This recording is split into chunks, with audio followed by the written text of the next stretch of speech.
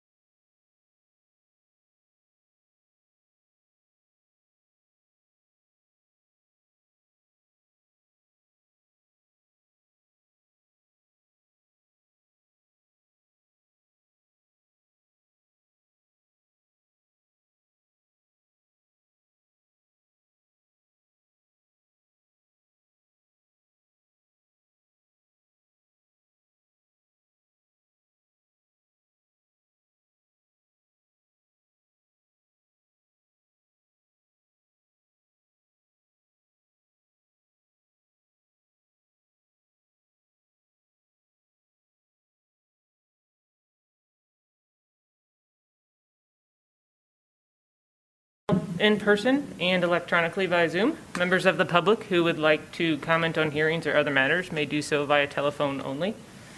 To speak during any of the public comment opportunities, please call 888-788-0099 and enter meeting ID 9. Let me make sure that's correct because I believe it's not. 965-3669-9762. This information is also available on the published agenda in the public notices section of the city website and on the broadcast of this meeting on CTN Channel 16, AT&T Channel 99, and online at www.a2gov.org/watchctn. Ms. Thatcher, will you please call roll?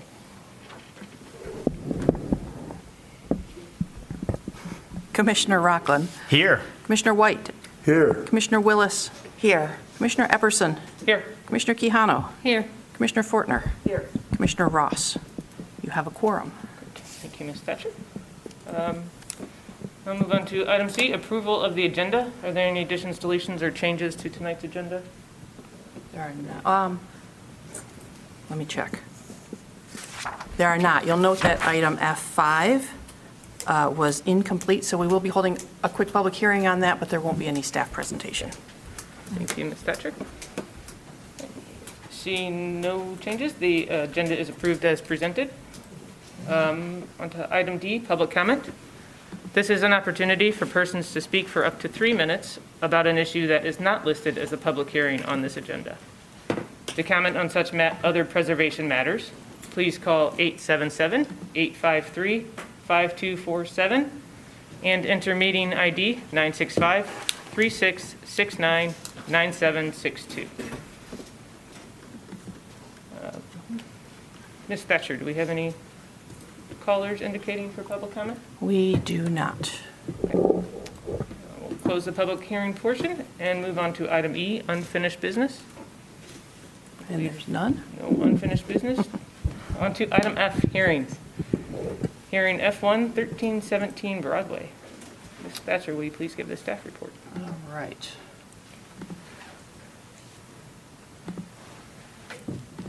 Come on. There we go. All right. Apologize to our audience members. If you want to see a slideshow, you're going to have to turn around and look at the the TVs behind you. The TV's behind. If you want to see what I'm talking about. 1317 Broadway is in the Broadway Historic District. This is the, let me get down to On the side ones as well. It looks like it's also. Oh, good. Someone's got it? Oh, good. Okay. Sides have it too. This is the circa 1855 John Taylor House. It's a contributing structure in the district. And I have attached the Broadway Historic District resource documentation in the staff report. It's a vernacular home. It's 1.5 stories. The current cladding is asphalt siding, brick, fake brick over wood clapboard. It is on a cut stone foundation, and it has a shallow bay on the south elevation, and I'll show you that when I go through the photos in just a sec. The front porch has been extensively modified, and the side porch has been slightly less, but still modified. It first shows up in a city directory in 1868. And Mr. Taylor worked in a paper mill and then turned to house moving. George Kraut Tinsmith was resident at one time. And the applicant is seeking HDC approval to install vinyl siding over existing asphalt siding. This was an unusual one. Last month at the review committee, we were going up the hill to Broadway, and I happened to notice that a contractor was installing vinyl, which you can see in this photo here, so I had to stop and say, you need HDC approval before you do that. So they did, and were very responsive. The owner got in touch with me the next morning and made this application to the HDC. So these are review committee photos from Monday. You can see where the vinyl's been installed just on this one side elevation, tiny bit around the corner here, and not even all the way up. There's a little bit better photo of it. The existing asphalt fake brick siding is in poor condition. I think I have some more photos of that, and there were also a bunch of really good photos in the application as well. You'll note that there is some interesting shingle work above the porch. This square post is a replacement for something earlier, probably a turn porch post. But this roof structure appears to be original, and this little bit is probably the most character-defining feature left on this house. It's not known what's underneath the brick siding, and whether there's any more detailing under there. All right, now we're going around the side of the house. This is a little shallow popped-out bay window with a little shed roof. You can see the nice stone foundation there. Moving around the back of the house, it's a pretty simple house. Has a brick chimney on the side. I'm not sure when that was installed. And one very interesting thing is these window. I guess those are lintels or sills below the sills. The windows sit on them. Only these two windows have them on the whole house, as far as I can tell. They don't have them back here, unless they're possibly covered up. But it would be unusual to have a stone or a masonry lintel down there on a frame house. So it's neither here nor there for this application, but I just thought it was really interesting to see. The review committee did notice that there was a piece of the brick siding, the asphalt siding missing, so you could see very clearly the previous lap siding and what that exposure was, and also that Somebody's gone through and drilled holes in it to blow in insulation, so those little holes are probably all over the place under there. And this is a side view where you can see where the lap siding is. This is probably it. This is the furring strip that the asphalt siding is attached to, like the one that you see here on the left.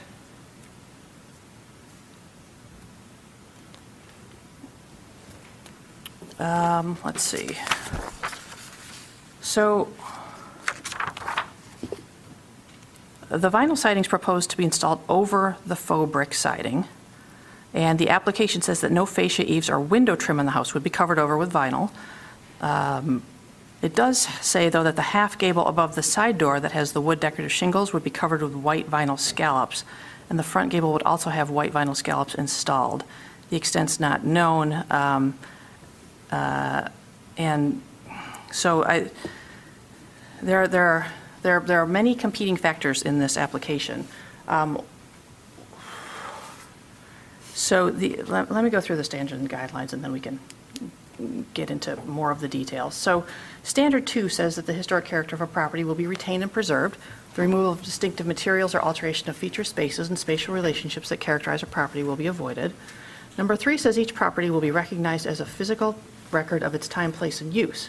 Changes that create a false sense of historical development, such as adding conjectural features or elements from other historic properties, will not be undertaken.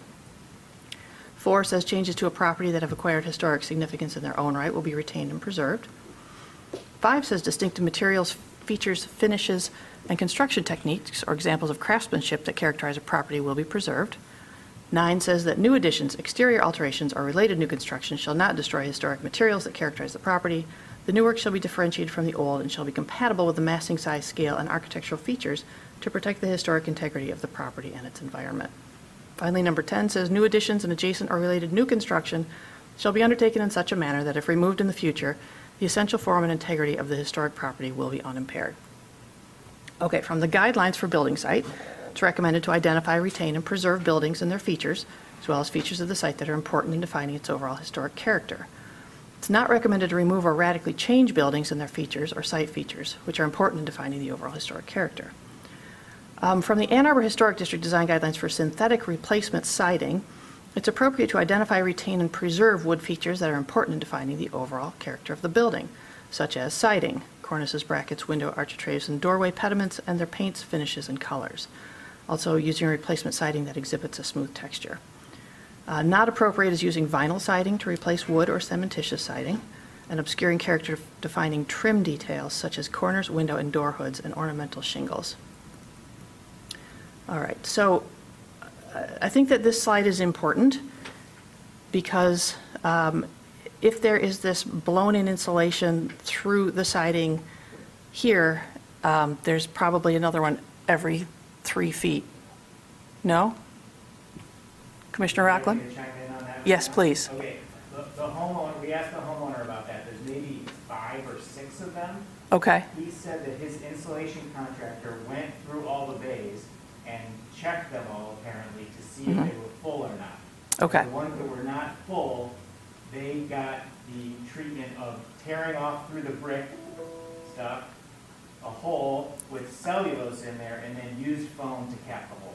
Okay. Okay. There are several of those, Okay. not one in every bay. Okay, that's good to know. Thank you for that. Okay, so, 5 or 6 holes, I think, could be more appropriately patched. I was a little concerned about 40 or 50 holes. All right.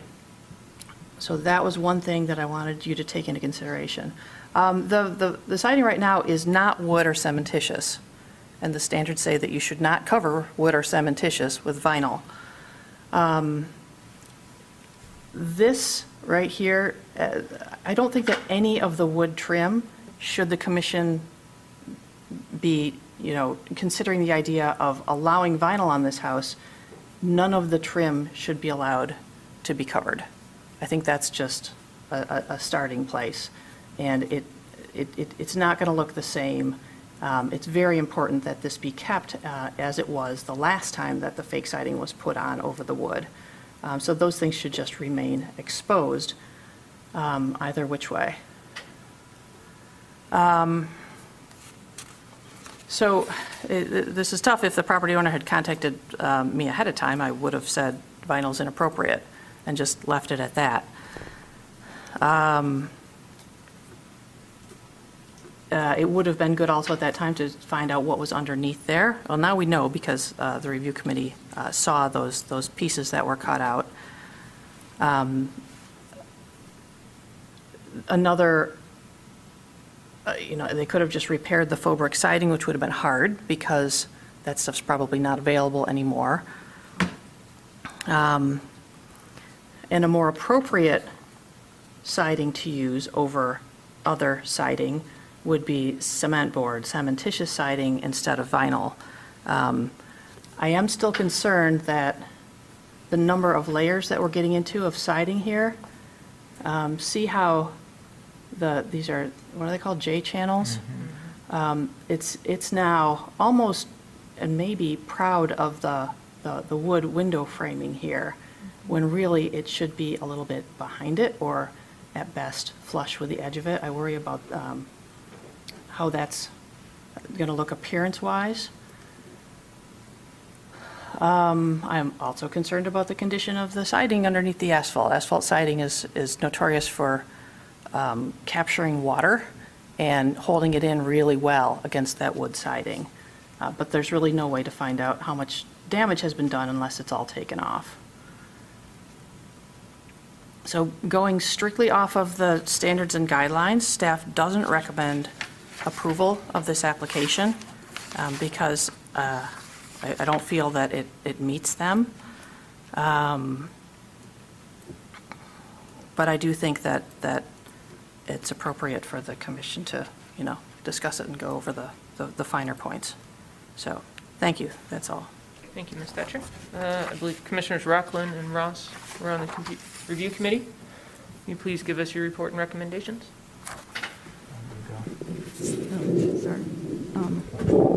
Okay, I can start. I guess the situation seemed pretty straightforward. So just I guess reiterating staff's understanding of the situation. There were, a few holes where insulation had been blown in, like a handful.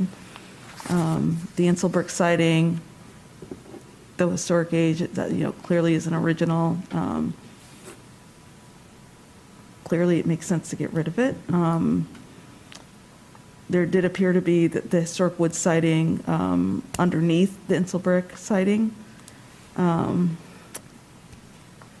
we have the vinyl siding and, the obvious issues that comes along with vinyl siding on a historic house, especially of this age. I guess I don't really have a lot more to add, just because it was just kind of a straightforward situation. Okay. I will note that it appears that there's a addition, like if you just look at the foundation of the house, it looks like the rear part of the house was added later. So yeah, that photo there, either it's parged over the stone or it's an addition, either it's a replacement or whatever, but there's some clues that maybe that's an addition. That's where most of the holes were also, like maybe there were only a couple in the front of the house, and then it looked like there were more in the back of the house, for whatever that's worth. I think that, the brick isn't so evident until you get up close to it, maybe, at least with my eyes, like walking by and kind of squinting as you walk by. If you're not looking for asbestos, brick-looking asbestos, or not asbestos, sorry, asphalt siding, it just sort of looks like a brown house. There's no, okay, like the vinyl will have, there's basically no detail at all except for there's an interesting corner piece of the brick that I think it's just more of the same, like kind of glued onto it. So it's sort of, the corners kind of stand out as having a bit of a shadow to them. And And I think that the vinyl will, I mean, you can see what the vinyl will look like. The vinyl will have closer, so I think obviously with Hardy, you can really replicate the historic details of the house. With the vinyl, you're really not getting close, but you're in the same ballpark. With the brick, it just wasn't there at all. Like, there's just no detail at all. I think that's what I'd like to, yeah, I'll end there with the report. Okay. Thank you, Commissioners. Would the applicant either please step forward or, thank you. You have up to 5 minutes to speak if you have anything you'd like to add to the staff report or review committee. I know you all may think this is a cut and dry issue, but let's get right to the point. I've uploaded a stream PDF. I hope everybody has it in front of them. In that PDF document file, there's 7 points I'd like to cover. To support my view, this house needs siding. In the end, I hope you agree. On 723 Moore Street, a few years back, this same reconstruction using synthetic materials has been approved by the Broadway HDC. We're asking for the same type variance tonight. If the HDC board requires a tear off and then a rebuild of the materials below, that will result in a 5-factor decrease in heat loss for this house. That's not negligible, that's dramatic, and for years to come. Please see the R value loss calculation on page 2. Also, doing that will increase the carbon footprint for heating this home for years to come. That's a focus of all the citizens of Ann Arbor today. Right now, the Broadway, Laird, Cedar Bend HDC area has a density of 23% use of synthetic siding materials. Again, Moore Street was approved for this type of installation. I proudly own this property for 34 years. I'd like to see it through to ensure the architectural detail and historical significance of this property will be saved with the same brown color detailing the same vintage era of lap boards. Chris from Kleinschmidt is a well-known siding contractor. He's a quality guy, uses quality materials, and I'd like to move forward with him using the job. He cannot quote me Hardy board. He can't do that. The only thing he can do is do the tear off, add foam, and then charge me $6,000 more, doing really hardly anything. Synthetic is a perfect weatherproof solution. It does both. It weatherproofs the house with an additional layer of R value material and waterproofs the exterior walls. I'm not enlarging any footprints. We're not touching any trim or facial boards. I won't scallop the left side, I won't scallop the right side. I'll keep everything, I just need the siding. I won't do any window modifications. The siding is the same color as it is now. In the PDF, you'll see a mock-up of what the house would look like on the second page. In conclusion, as citizens of Ann Arbor, please consider the carbon footprint and moving forward with saving the R value of this home for future years to come. As a layman of sorts and asking for this to go through, I wish you consider the 7 points before you reach, which could be thought of a cut and dry decision. God bless and thank you for your support. Commissioners, do you have any questions for the applicant? Commissioner Rockland? Question for you, Brent. Yes. I heard you get very emotional there, and we're hearing that, and appreciate you coming before us today and sharing your thoughts. I have a very simple question. Is the proposed vinyl siding smooth, or does it have a wood texture on it? I'll make sure it's smooth. I'll have them rip it down, put smooth up. I don't know. I haven't even looked at it. I don't know, to be honest, Dave. I don't know. Okay, all right, you don't, that's Yeah. okay. Other questions? So I have a question. So is the installation of the vinyl, is your contractor, is he removing all the existing siding, or is he just adding the vinyl on top of the existing? Yeah, well, apparently, I'm going to have to pull off what he did. I don't know right now. Right now, I was going to continue to do the siding and not touch any fascia boards, no windows, no scalloping. But that's, okay, so that's not my question. So the siding that's currently installed, the vinyl siding, did your contractor No, he did remove the not. He existing went over- siding? No. Or, I'm just asking a question. Or did he just simply add the new siding on top of what's there now? He put a layer, Tyvek vapor barrier, moisture barrier first, Okay. and then he put the siding on top of it like every contractor, pretty He much left would it do. there. Okay. Tyvek, And- yeah. Gotcha, thank you. Commissioner? Yeah. Wait. One of the problems I see is, he bought this house before it was in the historic district. That's where the real problem comes in. And he bought it, what, 1980s? Yeah, 1987, I believe. Yes. And I think we put this in the historic district. When was it, Jill? What did you think? 2009 or 12. Yeah. So Those are 10 that's years one of ago. our problems.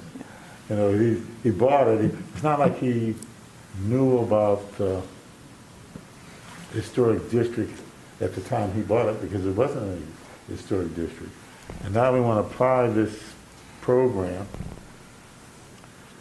and I think there's some leniency here, or variance, in a sense that he's not taking anything off the asphalt, not asphalt, was it tar?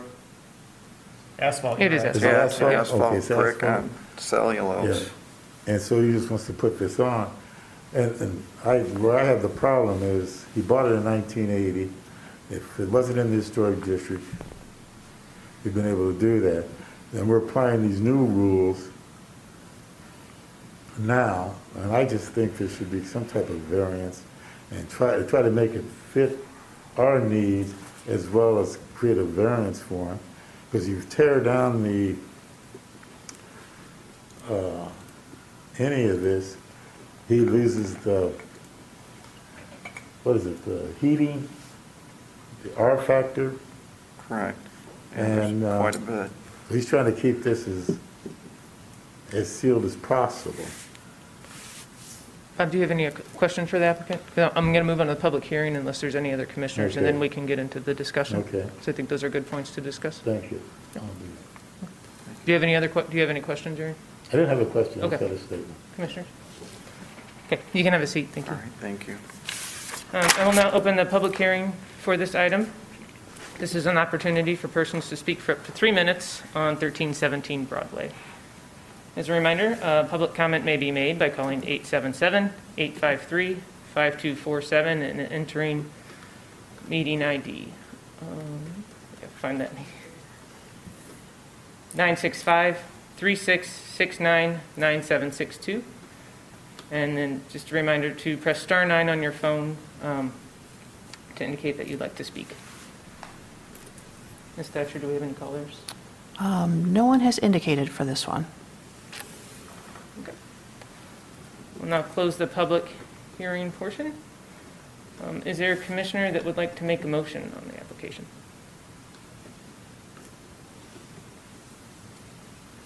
Commissioner Keanu, thank you. I move that the commission issue a certificate of appropriateness for the application at 1317 Broadway Street, a contributing property in the Broadway Historic District, to install vinyl siding over existing asphalt siding as proposed. The work is compatible in exterior design, arrangement, texture, material, and relationship to the rest of the building, and the surrounding area, and meets the Secretary of the Interior standards for rehabilitation and guidelines for rehabilitating historic buildings. In particular, standards 1, 2, 5, 9, and 10, and the guidelines for building site, and the Ann Arbor Historic District design guidelines for synthetic replacement siding. Support. Moved by Commissioner Keano, seconded by Commissioner White. For discussion on the motion. Then Commissioner Rockland. Sure. Okay. Well, yeah, I mean, I guess I am thinking that this is a project that isn't so cut and dry, and I think it's worth looking at the standards very closely here, because I don't really know if it fits entirely within kind of a typical siding replacement, since it's technically, I wouldn't call it a siding replacement. Like the Historic District Design Guidelines, the section that is most applicable is synthetic replacement siding. Not appropriate using vinyl siding to replace wood or cementitious siding. So that's not what's happening. We're using the proposal is to use vinyl siding to cover up existing asphalt siding. So I agree with the standard is the standard, so we can't do that. But what is being proposed here isn't exactly that. So then I go up a level to, the Secretary of the Interior standards, and just looking through all of those, it's hard to say where this crosses the line into not appropriate, because the use isn't changing. The historic character of the property, no historic materials are being removed or altered, for that matter, as long as the applicant has said, and I don't know if we have to change the motion or not, but that the scalloping is not going to be covered up, so that one seems okay. So, and then, number 10, it can certainly get, I would guess, if it's removed in the future, it's, you're able to remove it just as you're able to remove the existing asphalt. So none of the standards are sort of jumping out. I know it's unusual, and vinyl isn't a material that we typically use. So anyway, I'm not seeing it. I'm very curious if someone else is seeing this differently, and can point to a standard that it's clearly not appropriate because of this standard. So I have a question. Ms. Stafford, if you can bring up that the guideline around the vinyl siding, the synthetic siding. So when I read this, I'm not reading it literally to where it's just like vinyl siding is, the use is restricted only if it's meant to replace wood or cementitious siding. I'm reading it as vinyl siding is not appropriate, period. And actually, this is not the one. Yeah, using vinyl. I mean, I'm just looking at this as just like whoever wrote this wasn't like looking at the whole gamut of siding that could appear in the districts, because to me, I'm looking at it as vinyl siding is not an appropriate material to be in a historic district. I mean, I can't imagine that if we had a historic house, and I guess just like as an analog, you're not replacing a historic wood window. Let's say there's just like no window in the opening. We would not allow a vinyl window in that opening. So I don't look at this material as appropriate at all, especially due to the age of this historic house. And I would hope that if this applicant had come to us, the contractor, before doing this work, we would look at either hardy siding or wood siding. If there is no ability to replace or to repair the historic wood siding underneath.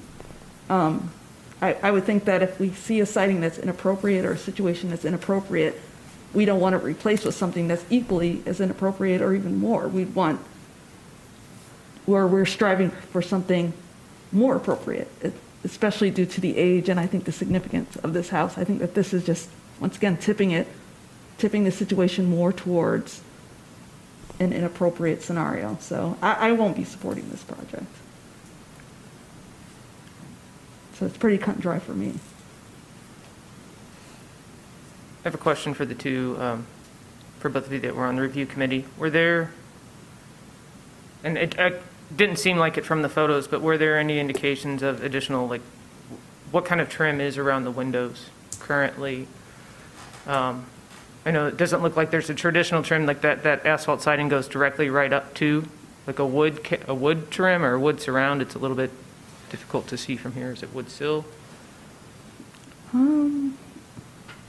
I guess what I'm looking at is also the, we touched a little bit on the detail about the vinyl J trim around that and that change in where you would historically see in like a wood-sided home where it appears that this home did have wood siding underneath the asphalt, that there would be some kind of wood trim around those windows as opposed to the way that it's trimmed out currently. But it's hard to tell if the additional surrounding is part of the sash, just from the photos. I didn't look closely enough, and I don't remember, but maybe the homeowner can let us know. So, on the trim around the bay window? No, just all of the windows that we're looking at, the actual sashes, and then around the sashes, is that wood or is that vinyl? Is that the question? That is wood. Okay. Everything white you see is wood. Okay. Even around the windows, everything is, that's all wood. And then all the windows would be trimmed the same way that they are currently shown on where the siding has been installed? Nothing's being touched on any of the trim at all. That was a priority, yeah. I think it's just your question of, so the windows that still have the shutters remaining, what will happen to the shutters? Those are being tossed out. They're just plastic shutters. They're decorative, and really they're cheap plastic shutters. I think it looks better without it. I don't know. I can put them back up. It's up to the decision, yeah. It's up to you. Yeah.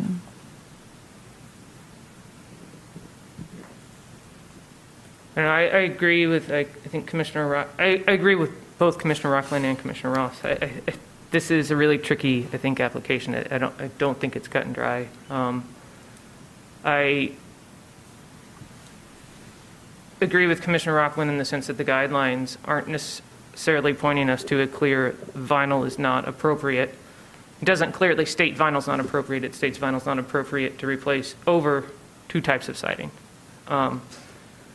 Elsewhere in the guidelines, it does say that replacing with either restoring original siding, original materials, or replacing with appropriate materials is the way to move forward. Now, appropriate can be defined, I think throughout time, and who, I guess, by certain character defining features, right? Like, so part of the reason we ask for cementitious is because it can have it can look very much like wood. You can get a similar profile, similar exposure. It has the smooth texture. It holds up well over time. Vinyl has typically not had those same characteristics. I believe there are nicer qualities of vinyl than there are, and you can find cheaper qualities. I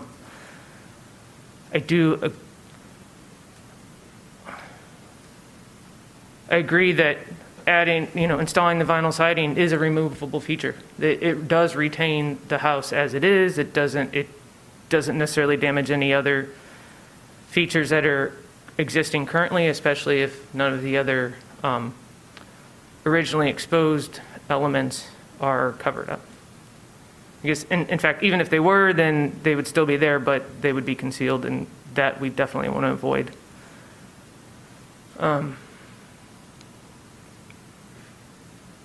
But then there's also the fact that there's, some of this is exposed, and now we can see what's there.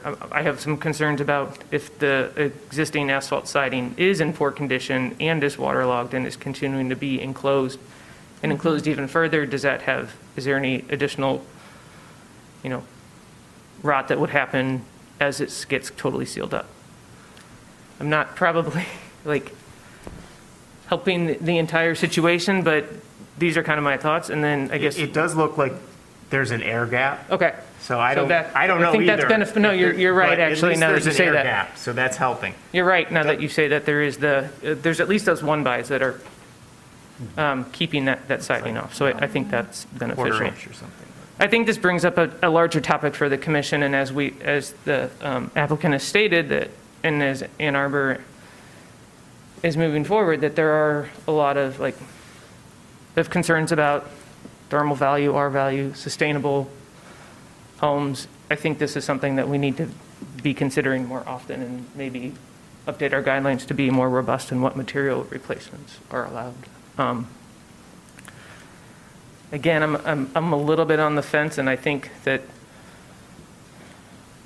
I understand the predicament that the homeowner's in, and I can see in the guidelines as presented thus far that I think it is oddly fitting within them, maybe a little bit more so than not. So that's where I stand.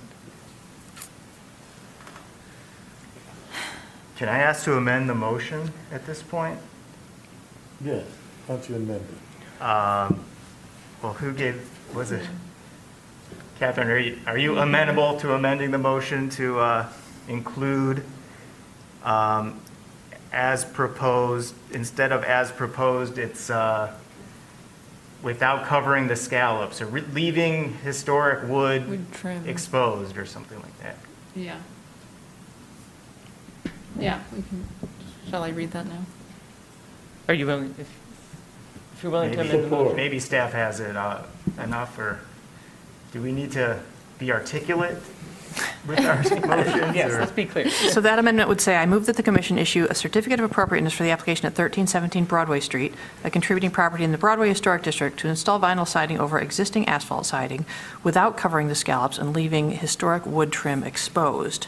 As conditioned, the work is compatible, Yeah. exterior design, et cetera. That's good.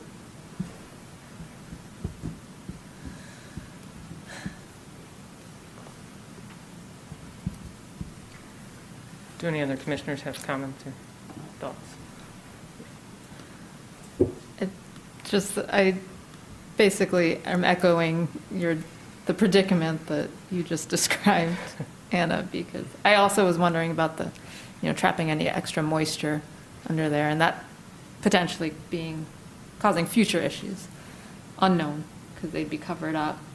But then I also look at, the before and after images that the applicant has provided, and really with, now as amended, the motion amended, and, keeping the historic wood trim exposed, not covered up, is there really a difference in the character defining features at that point?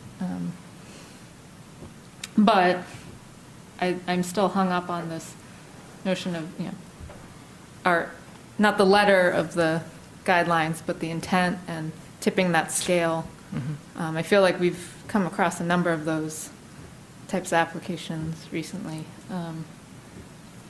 And I don't know what would, what would help clarify all of this. I keep looking back at those standards, or the guidelines, and I don't know.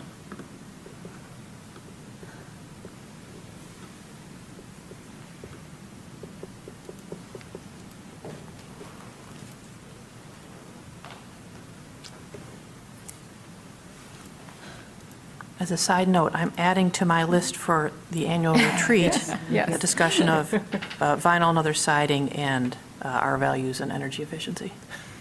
Thank you.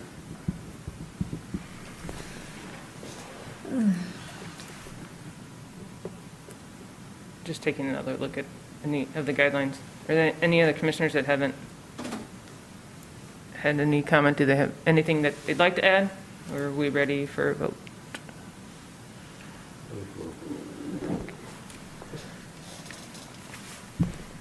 Ready for a vote? Okay. Yep. All of those in favor of the motion, please say yes. Yes. All those opposed, please say no. No. I'm going to do a roll call. Commissioner Fortner? No. Commissioner Quijano? No. Commissioner Epperson, yes. Commissioner White, yes. Yes. Commissioner, Yes. No. I didn't count that. No, The no. motion passes 4-3. Thank you, Ms. Dutcher. Okay, your motion carries. Your application has been approved. They still need to As apply for conditioned. permits. What was it? As conditioned. As conditioned. Thank you. Thank you. I'll update you by email. Yeah. Thank you. You're welcome. On to item F2, 1341 Traver. The statute, will you please give the statute? Yes.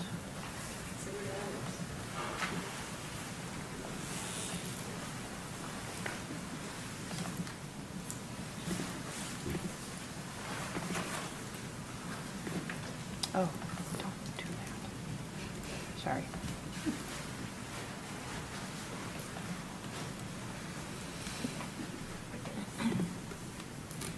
As usual, I famously started the slideshow over again instead of starting it from the right place.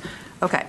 1341 Traver Road is a contributing structure in the Broadway Historic District. This is a two-story colonial revival, first occupied by Lauren and Elaine Jeedley in 1940. Lauren was a bookkeeper for Swift & Company, and the house features a center entry with a simple shed roof and symmetrical fenestration. In 2014, the HDC approved a backyard shed, which you would see off to the left in this photo, with a picket fence. It's on the west side of Traver, south of Pear Street, and the applicant is seeking HDC approval to add a backyard gazebo on a paver patio. In one moment, I will check and see if the applicants are in the Zoom room and let them in if they are watching. So, let's see. This is a pretty straightforward application. Behind the house, there's this existing temporary gazebo, buy it in a box and set it up. And the proposal is to add a larger gazebo on a paver patio. And I really appreciate it when owners go to the effort to mark it out like this, because it makes it a lot easier to envision. But the green line is the extent of the new patio. And this is not a real patio. It's those IKEA wood outdoor pavers that aren't really pavers, that just rot away after a couple of years outdoors. And here's the front of the house. This is Traver down here on the bottom. This is an old drawing that came into the HDC of the shed and the fence from the last application that I remember. And here's where the 12 by 14 foot paver patio with a 10 by 10 foot gazebo would be behind the house. The house is set back pretty far from the road. This is behind the house. It's possible that if you're way down Traver, you might see a little bit of the gazebo, but I think for all practical purposes, it's going to be pretty nearly invisible from the street. These are some 3D models that were provided by the applicant. The pavers, simple brick Holland pavers in a kind of a cool pattern. And this is the gazebo. It is comes in a kit. You assemble it yourself or hire someone to put it together for you. It's got a metal roof. The rest of the construction is cedar, 10 feet by 10 feet.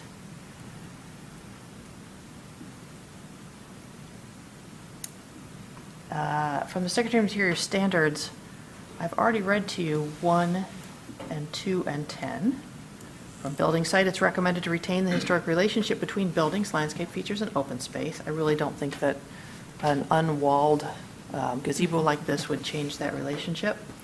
From the Ann Arbor Historic District Design Guidelines for new residential accessory structures, it's appropriate to retain the historic relationship between buildings, again, locating sheds and garages in the rear yard, and using exterior wall and roof materials that are compatible with historic materials on the main structure and in the neighborhood. This is, it's sold as a traditional gazebo. I think it's kind of modern looking. Behind the house, I think either one would be fine. Let's see. if I have anything to add. There are no below-grade footers. The posts are just anchored into the patio pavers, and staff believes that the application is appropriate, the size and materials of the patio and gazebo, and the location. And staff recommends approval. Thank you. Thank you, Ms. Thatcher. Commissioners Rockland and Ross, will you please give us your review committee report? Sure. So I agree with staff's assessment of the condition or the conditions. So the current little gazebo, temporary gazebo that's there right now, it wasn't visible from the right of way, not in the best condition. And the way the house kind of sits on the lot, and then there's kind of a large kind of side yard with a garden and a fence. It's really going to be super hard or just pretty much impossible to see this gazebo from the right of way. I feel like it's properly scaled in terms of the height and the footprint, and to me, it's just a really good alternative to kind of trying to build something on the house or build like a separate building. So it's a light, relatively temporary, not visible from public right-of-way solution, I think, for these homeowners to kind of have what they need and have a good use in the backyard. I'm in agreement of what I've heard. I'll just point out that the site itself is unique to what we usually see. The frontage is over 100 feet. And yet the house is pushed over really far to one side. So much so that the neighbor's garage almost looks like it might be their garage. And it's like the eave of the garage is like right on their property line. Although if you look, their property line, as it goes back away from Traver, it jogs in. And maybe that's where the neighbor's garage is, maybe not. But anyway, it's a unique site. There's a easement on the opposite side for their neighbors who must be hemmed in by their property so that they can drive through their site and get to the neighbor's house that's behind them. So that's their drive as well, and they park kind of behind where the little shed was approved in the prior in the prior hearing. Yeah, that's it. Thank you, Commissioners. The applicant is online. Would you please unmute your microphone, turn on your video feed if possible, and provide your name and address for record? I don't think they're there. No, I don't see them in the Zoom room. So. Okay. So we'll move on to the public hearing portion. This is an opportunity for persons to speak for up to 3 minutes about the application at 1341 Traver. Public comment may be made by calling 877-853-5247 and entering meeting ID 965-3669-9762. If you'd like to comment, please press star 9 on your phone.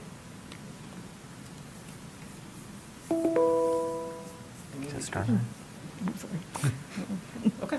I'll now close the public hearing portion. Is there a commissioner that would like to make a motion? Commissioner Ford. I move that the commission issue a certificate of appropriateness for the application at 1341 Traver, a contributing property in the Broadway Historic District, to add a 10 by 10 backyard gazebo on a 12 by 14 paver patio as proposed. The work is compatible in exterior design, arrangement, materials, and relationship to the house and the surrounding area, and meets the City of Ann Arbor Historic District guidelines for residential patios and decks and residential accessory structures, and the Secretary of Interior standards for rehabilitation and guidelines for rehabilitating historic buildings, in particular standards 1, 2, and 10, and the guidelines for district or neighborhood setting. Second. Moved by Commissioner Fortner, seconded by Commissioner White. Is there any discussion on the motion? I think it's very straightforward. It's totally removable. I think it's a nice little feature for the backyard, for the rear yard, and I think, like I said, I think it's pretty straightforward. So, all of those in favor of the motion, please say yes. Yes. All of those opposed, please say no. Okay, the motion carries. The application has been approved. Let's see. Now on to item F3, 121 Crest. Ms. Thatcher, will you please give the staff report?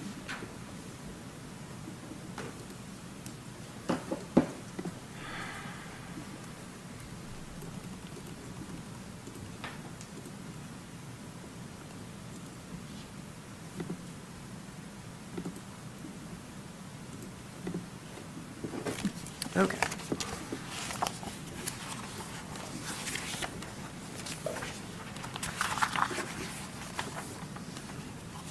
"121 Crest" is in the Old West Side Historic District. It's a 1 3/4 story gable fronter featuring 3/1 and 4/1 windows, exposed rafter tails, a round attic window in the front gable, a full-width shed roof front porch with tapered square half columns and a solid wall clad with siding to match the house. It's at the northeast corner of Crest Avenue and West Washington Streets. The applicant is seeking HCC approval to add a 2-story rear addition, rotate the garage to face south instead of west, add a new asphalt driveway and curb cut, and add an air conditioning unit on the north side of the house. All right, here's the house today.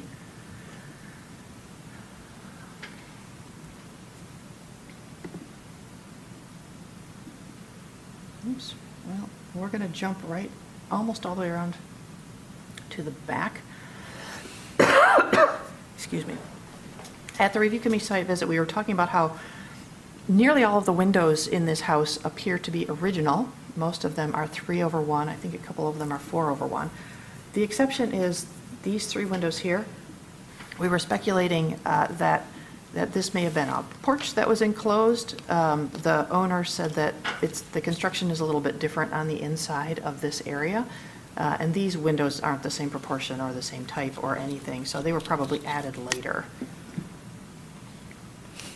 There's another photo of the back of the house. There's just a tiny little stoop landing there with some steps going down. Here's the view along West Washington Street. And the garage is in the back, currently facing toward Crest. There it is again. The driveway is on the Crest side of the house right now. They're not using it. It could go all the way through, but it doesn't. There's just a parking space here behind the front wall of the house. And you can see the trash cans and stuff are stored here. So the garage isn't currently used for a car, for vehicle storage.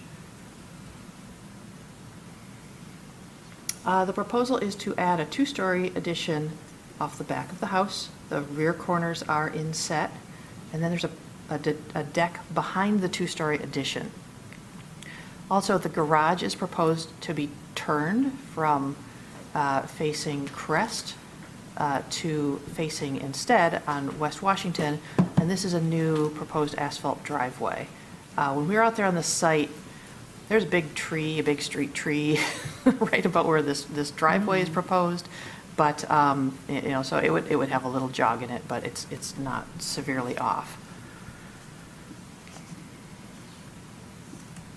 This is the first floor plan. I didn't include all of the floor plans in here, but I think that the rest of them are in the packet. Pretty simple. This is a 9 1/4 inch setback on the north corner, and on the south corner here, it's also 9 1/4.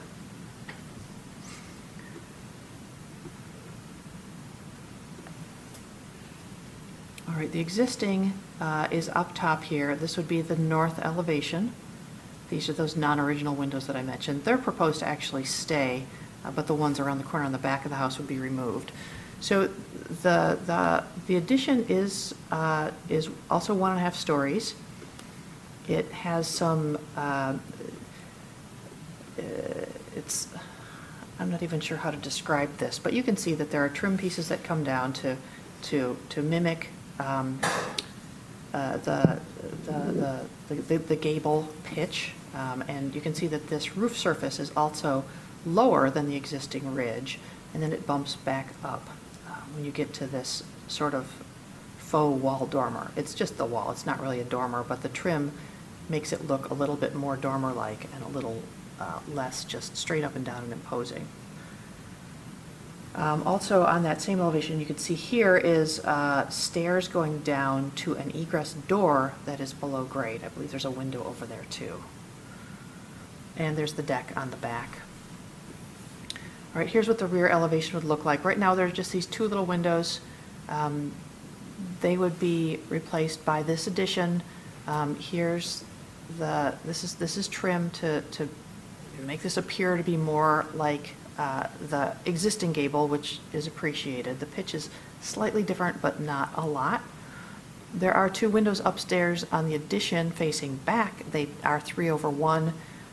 They're I believe it's aluminum clad. They're clad windows, and the trim is boral on the addition, not wood, and the siding is cementitious. It's 7-inch exposure, also to distinguish it from the historic house. This is pretty thin existing siding. I think 3-inch exposure is about as narrow as we see around here.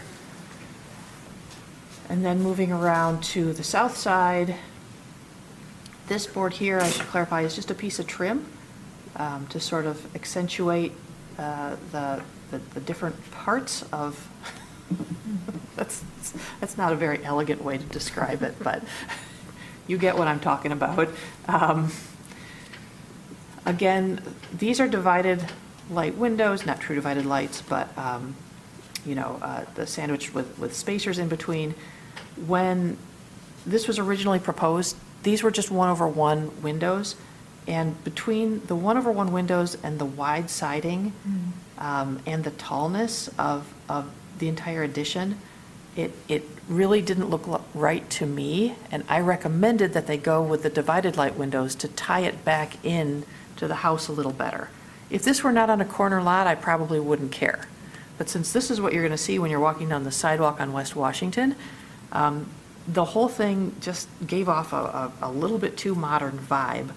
And I think that by adding in these divided lights, it helps it relate back to the house a little better. Again, there's a deck on the back. The deck is Trex or wood, imitation wood material. The guardrail is metal. It says metal guardrails with a 2x4 composite cap. So the decking, it would probably match the composite decking is what I'm thinking here.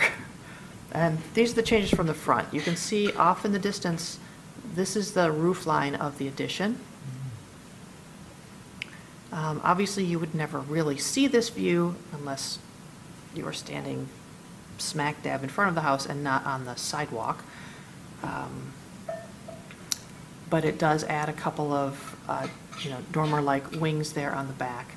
There's information on the windows in the packet that I didn't copy over. There's information on the cementitious siding, the hardy plank. From the Secretary of Interior standards, I've read to you 2, 5, and 9, and 10 already. From the design guidelines for residential accessory structures, it's appropriate to maintain and restore historic barns, garages, sheds, trellises, and other accessory structures to match the historic materials and configuration.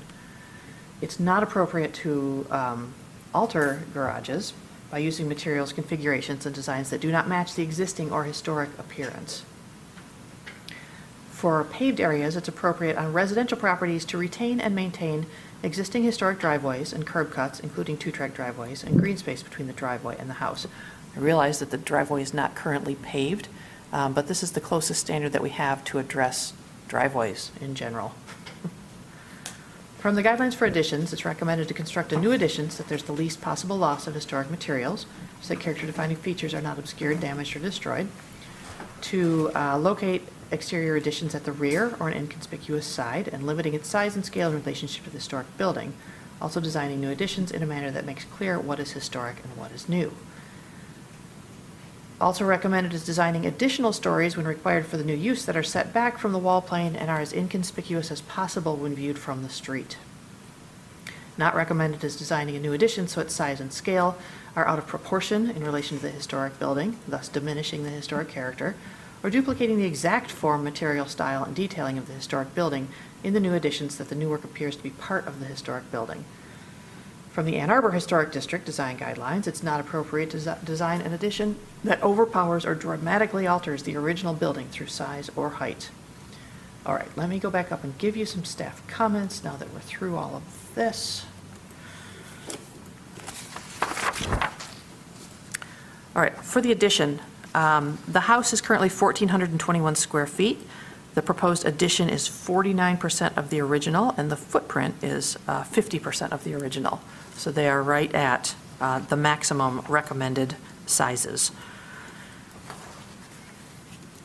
The roof ridge, I wanted to point out and get commissioner feedback just because it's sort of newish, and I'd like to know how you feel about it.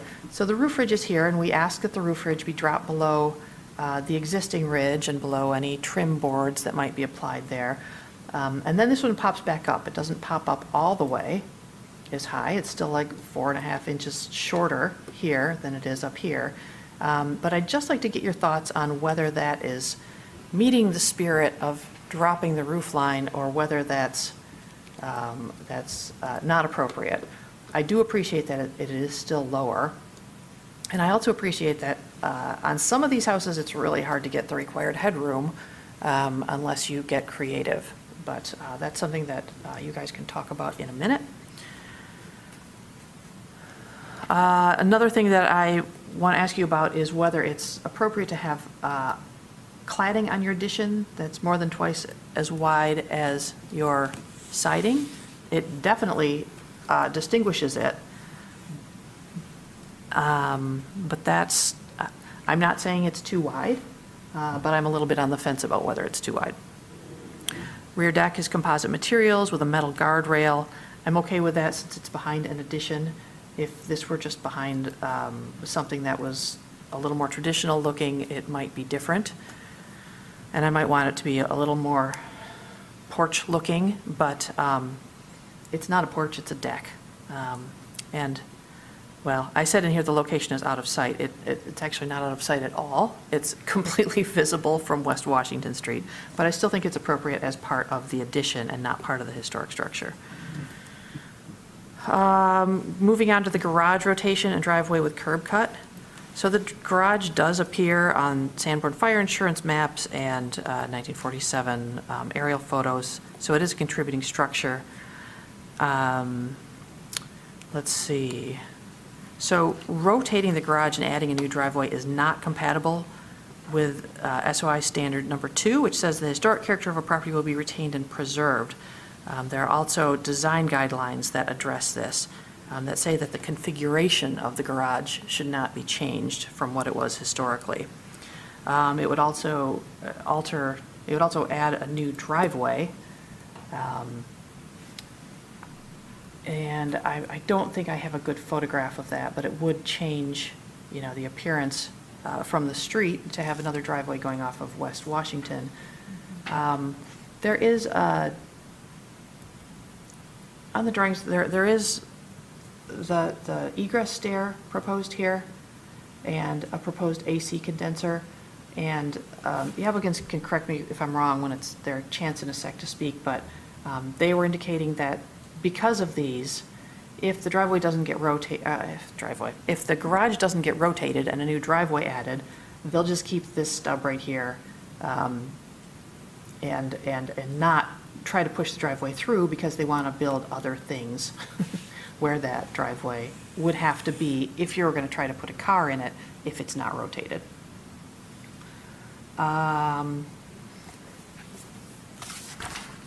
So let's see, the AC unit is fine. Oh, the house has half-round gutters, so the property owner would need to maintain or apply for staff approval to replace them with matching gutters. Half-round gutters are really cool. And I also noted that the front steps and handrail appear to be in poor condition. I can open it up if you want to see it, but I did receive, after the review committee visit, a drawing of the front stairs being replaced with new stairs with closed risers that are more appropriate to the historic district, and a very simple handrail, like that one, but nicer looking. It's something that I would totally, I've already reviewed it, I would totally staff approve it. It is part of this application, though, and so if you'd like to see that drawing, I can open it up, but I can also, it is in Legistar and part of the packet now. You might even have it. You might even be able to get to it. But I do want to assure you that it's very straightforward and very appropriate. Let's see. So I have suggested 2 motions for you to consider. One is for the addition and the deck and the air conditioning unit, and the other is for the garage and the driveway, in case you want to consider them separately when you're after you've gone through your discussion. So I do recommend approval of the addition, air conditioner, and deck, and I do not recommend approval of rotating the garage and putting in a new driveway. Thank you. Thank you, Ms. Thatcher. Commissioners Rockland and Ross, will you please give your review committee report? Okay. All right, so yeah, this house is, it's like ready for a renovation, but it's not so far gone. It really has a lot of character intact. I mean, it really has probably most of its original historic character intact. It just maybe needs to be scraped, primed, and painted, and it's because it's all there. It really is a good house for this project, and I think that let's see, I guess just something to think about is the fact that it's a corner lot, and these corner projects are very tricky, and it's visible from Washington and from Crest, and do we have a picture of the garage or? Mm-hmm. Okay. Yeah. So the garage has the swinging doors, and it's kind of nicely placed at the moment in the back corner there. When there's the addition, the addition will be the addition plus the deck. It's getting close now to that corner, that existing corner. Although I wonder what that dimension is. But anyway, so that's just something to think about with the garage. Commissioner Ross. I guess I don't have much more to add. I'm just interested to hear what the other commissioners say. I mean, to kind of reiterate Commissioner Rockland's point, the yard the backyard's not so big now. So once that addition is constructed, and then the deck is projecting out, and then also kind of projecting out on the side, it is gonna be a pretty tight fit. And I would almost fear that without the garage being used, I just in my experience in the world, the best way to preserve a building is actually put it into use. So my fear would be that if it's too tight and too kind of crammed back there, that the garage would just, in its current location, would not get used and probably would end up falling down. But yeah, I would just be more interested in discussing with the rest of the commissioners the project. Thank you. Is the applicant present? Yep. Would you please step forward, state your name for the record, and you have 5 minutes to speak. If you'd like to add anything to the staff report or review committee. Good evening, thank you. My name is Bonnie Greenspoon, and I am the architect, and my client, the homeowner, is Robert, who is just behind me. As stated, the house is just over 1,400 square feet on 2 floors, and it is currently 2 bedrooms, 1 bathroom on the 2nd floor. There is 1 bathroom in the basement. However, from a legal standpoint, from a code standpoint, I would not consider that to be a legal bathroom. The house has been owned by the previous owner for 50 years and has quite literally not been touched for 50 years. And so, not to contradict your statement about just, just a new fresh coat of paint, one of the photos that was shown of the northwest corner where we were talking about the street, a porch that might have once been a porch and has now been enclosed. The wood is quite rotted in that location and would obviously need to be repaired at that location, among many other places in this house, around this house. So the house is currently 2 bedrooms upstairs and 1 bathroom, and that 1 bathroom by code is again not legal because the roof slope is so steep that it limits headroom in quite a large majority of that bathroom. So from a code standpoint, a current building code standpoint, most of the fixture clearances would not pass. The basement contains a legal bedroom because there was an egress window added at some point in time. We're not sure when that was added, but it's clearly a large window that is not original to the house. And so we are proposing to increase the floor area by just under 50%, which would add a master suite on the second floor. So basically creating 3 bedrooms on the second floor, 2 bathrooms, and some closets, not a grand suite, but it will be considered a master suite because it would have its own bathroom. And we are adding a half bathroom on the main floor. There's currently no bathroom on the main floor. I'll talk about the garage now. We are proposing rotating the garage 90 degrees, which would turn it from facing and opening towards Crest. We would face it south towards Washington. By doing this, let's say we were able to access the garage as it is currently located. That would mean if we were to pave a driveway to the garage, that would entail a driveway that's about 692 square feet of impervious surface. By rotating the garage, we reduce that number by about 1/3. So it takes a 692 square foot driveway and reduces it down to 237 square feet, which is a great advantage on a small site when we have to deal with stormwater.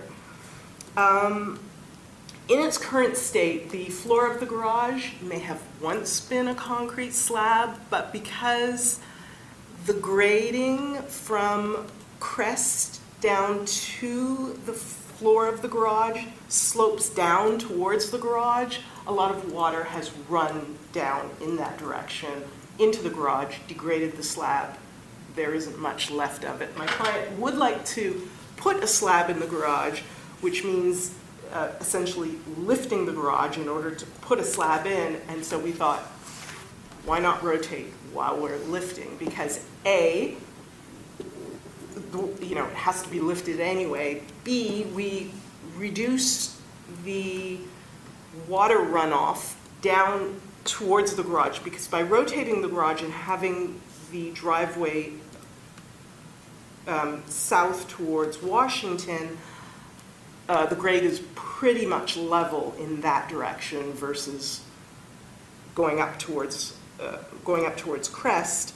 And the other thought was that the property adjacent to this house on the east along Washington has its driveway on the west side of the property, such that the 2 driveways would be adjacent, whereas the house to the north on Crest, which is 115 Crest, has its shared driveway to the north of that house. So basically there's the driveway of 115 Crest, then there's Crest, then there's 121 Crest driveway, potentially, and then this house. So it would reduce the amount of paved area, and would reduce, because the house to the north on Crest is pretty close to that property line, it would allow a green buffer between the house to the north and the house that we're dealing with here. I hope I've explained that well. Can I ask a question about that? Absolutely. I thought that staff said that if the garage wasn't going to be rotated, you were not going to do a driveway on the north side of your house. But is that Well, we not? couldn't. Oh, okay. I All right, mean, because- But then you were saying it's 690 square feet, but you can't do that anyway, or? Well, I guess I'm speaking theoretically. Okay. If you were to do it, it would be that big, but you're Yes. not planning on doing it either Well, way. Are we planning on? I don't think we know if it'll fit at this point with the stairs and with everything else that we Right, have okay. planned. Because we had originally planned that the stairs to the basement be on the south side of the addition, which is essentially in the front yard, and Jill said, oh no, you can't do that. So, and that's when we were thinking we could have the driveway along the north side, but once we flipped the stair to the north side, it precluded that. However, if you wanted more driveway, it would be more than if you rotated the garage.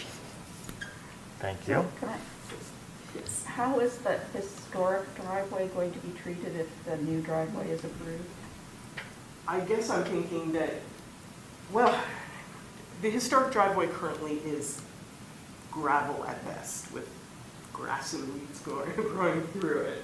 I'm not sure. What do we? What's the plan for the existing driveway? Exactly. It's just green space. Hey, Robert, could you come up to the podium? Oh, sure. They can't catch your voice on the mic. So the plan for the existing driveway has yet to be developed, but I would imagine it to be green space between the two houses. I don't have a plan.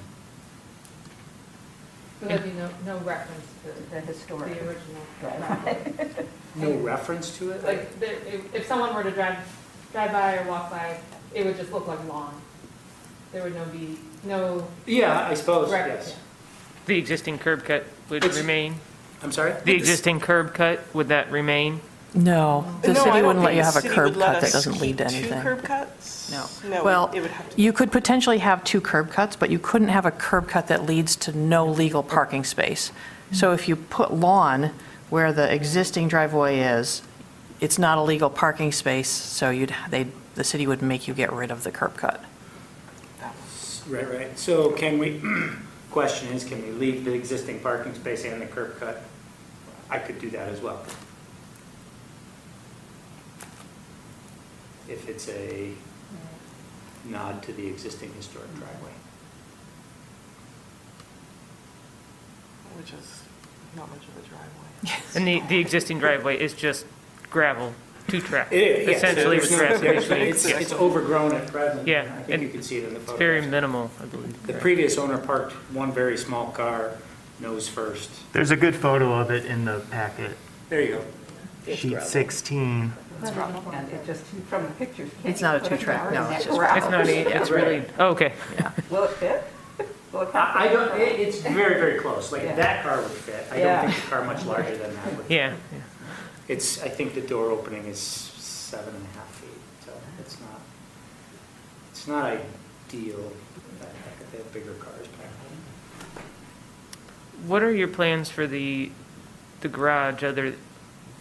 You're talking about raising it, turning it, the original doors and siding, would that all be retained and restored? Can you Yeah. talk about that a little bit? Okay. Yeah, the plan is if, I would probably, regardless of its orientation, scrape it, paint it, clean it up. Whether or not it's used as for an auto, I guess would drive and speak to how far I go with the concrete and anything on the interior. It's pretty stable. Okay. I've done work on other garages in the neighborhood that weren't nearly as stout.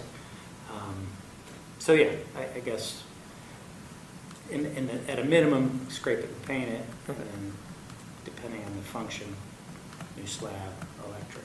Okay. curb. And then, when you mentioned raising, it was just raising to get the slab in, it wouldn't be raising the height at any? Yes. Okay. Commissioner Rockland? Yeah, question, can you speak to the aforementioned siding exposure, why that was chosen, and then also, is there a skirt board trim on the addition? It's unclear from the drawings if there is or not. We were showing a larger siding exposure than the existing 3-inch, and we were suggesting 7 inches, but we're open to other suggestions, so that's not a problem. Okay. We're not disputing. The current addition as shown is not showing a skirt board, but again, in part to differentiate it, nor are we showing, I can't remember. Oh, we are showing corner trim. I'm sorry. But we're open to suggestions as well, so we can be flexible. Okay. And then I think you sort of touched on it, the height of the new addition. Ms. Thatcher did, raise some question or concern. Can you talk about the height a little bit? Because of the steep pitch and trying to occupy as much space under that roof, because the eave is quite low, yes, we are trying to maximize the height while staying below the existing, and that's why you see the little piece that actually connects to the existing is quite a bit lower, and then we are able to pop back up and then have the appearance of a very steep pitched gable on the back. The objective is purely to occupy as much space as we can under that roof to maximize, just to gain as much space as we can. The floor space as it's set out now, you reach where the roof pitches at your max. Yes. That's where you get your habitable space. So any lower you drop it, you would lose some floor area. Yes, correct? I mean, the master bedroom, which is primarily in the addition, is quite small as it is. It's about 12 feet by 12 feet. And trying not to lose floor space in that, even though by code we can do less than a 5-foot ceiling in there, as long as we have a 70 square foot area that is above a 7-foot ceiling. The problem is within the link, which is the sort of lower, the high-pitched roof where it goes lower, that's the bathroom, and we need fixture clearances around toilet sinks, showers, and so it's really, really difficult to squeeze everything in. It's a small house, and we're trying to make it by today's standards. It's a 2-bedroom, 1-bathroom house, and it's by today's standards that just it doesn't sell. Right. Commissioners, any other questions for the applicant? Okay, thank you. You may have a seat. Thank you. I will now open the public portion, a public hearing for this item at 121 Crest. If there are any callers who would like to speak about this application, please call 877-853-5247 and enter meeting ID 965-3669-9762. This information is also on your agenda, and please press *9 on your phone. Do not see any callers for this item. Thank you. I will close the public hearing portion. So we have 2 motions to consider. Is there a commissioner that would like to make either a single motion or one of the suggested motions? I'm going to look both ways. Commissioner? I move that the commission issue a certificate of appropriateness for the portion of the application at 121 Crest Avenue, a contributing property in the Old West Side Historic District, to add a 2-story rear addition and deck, and an air conditioning unit on the north side of the house as proposed. The work is compatible in exterior design, arrangement, texture, material, and relationship to the rest of the building and the surrounding area, and meets the Secretary of the Interior standards for rehabilitation and guidelines for rehabilitating historic buildings. In particular, standards 2, 5, 9, and 10, and the guidelines for additions, as well as the Ann Arbor Historic District design guidelines, in particular, the guidelines for additions. Second. Moved by Commissioner Willis, seconded by Commissioner White. We okay to discuss this motion before, I think, moving on to the garage? All right. I think this application is fairly straightforward. There are a couple of, as far as the addition, I think there are a couple of hesitations I had regarding the height of the addition overall compared to the existing house, especially since it is on a corner lot. Trying to consider that, the massing size and scale in relation to the existing, it looks, I think the overall footprint, makes sense as far as the size, but I can't quite tell what it is, but it's looking like because its height is so close to the existing, it's bordering on that overpowering. And I'm not sure if part of that, column that we're looking at on the screen with the higher shed roof, if that makes it seem higher and therefore is starting to create some imposing condition on the existing, but that's kind of where I am right now. I think most of the other treatment is compatible.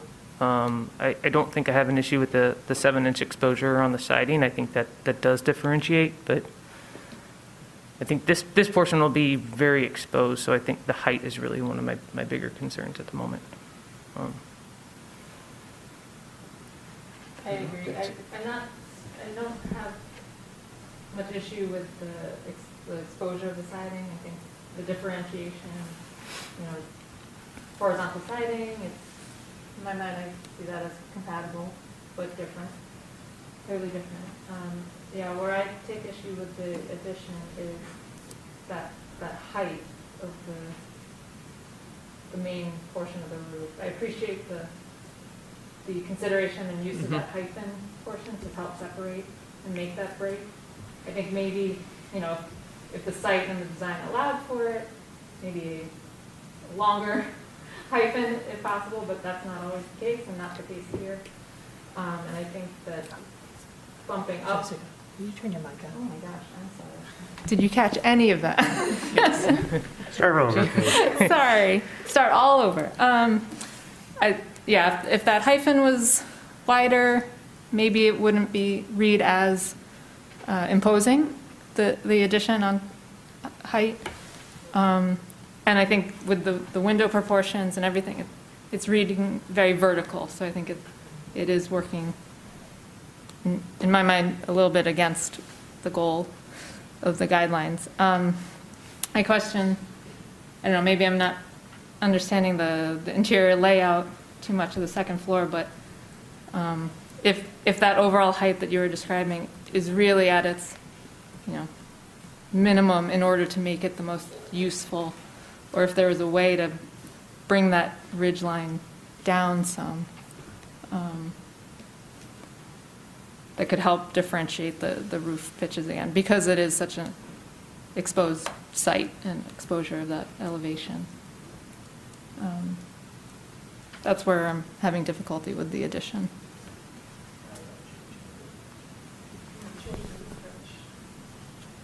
If this was a cross gable house, if the addition was a cross gable, then the ridge line could be just below the ridge of the existing house. Isn't that what we typically see? But in an addition where the gable is facing the same way as the existing gable, it steps down, right?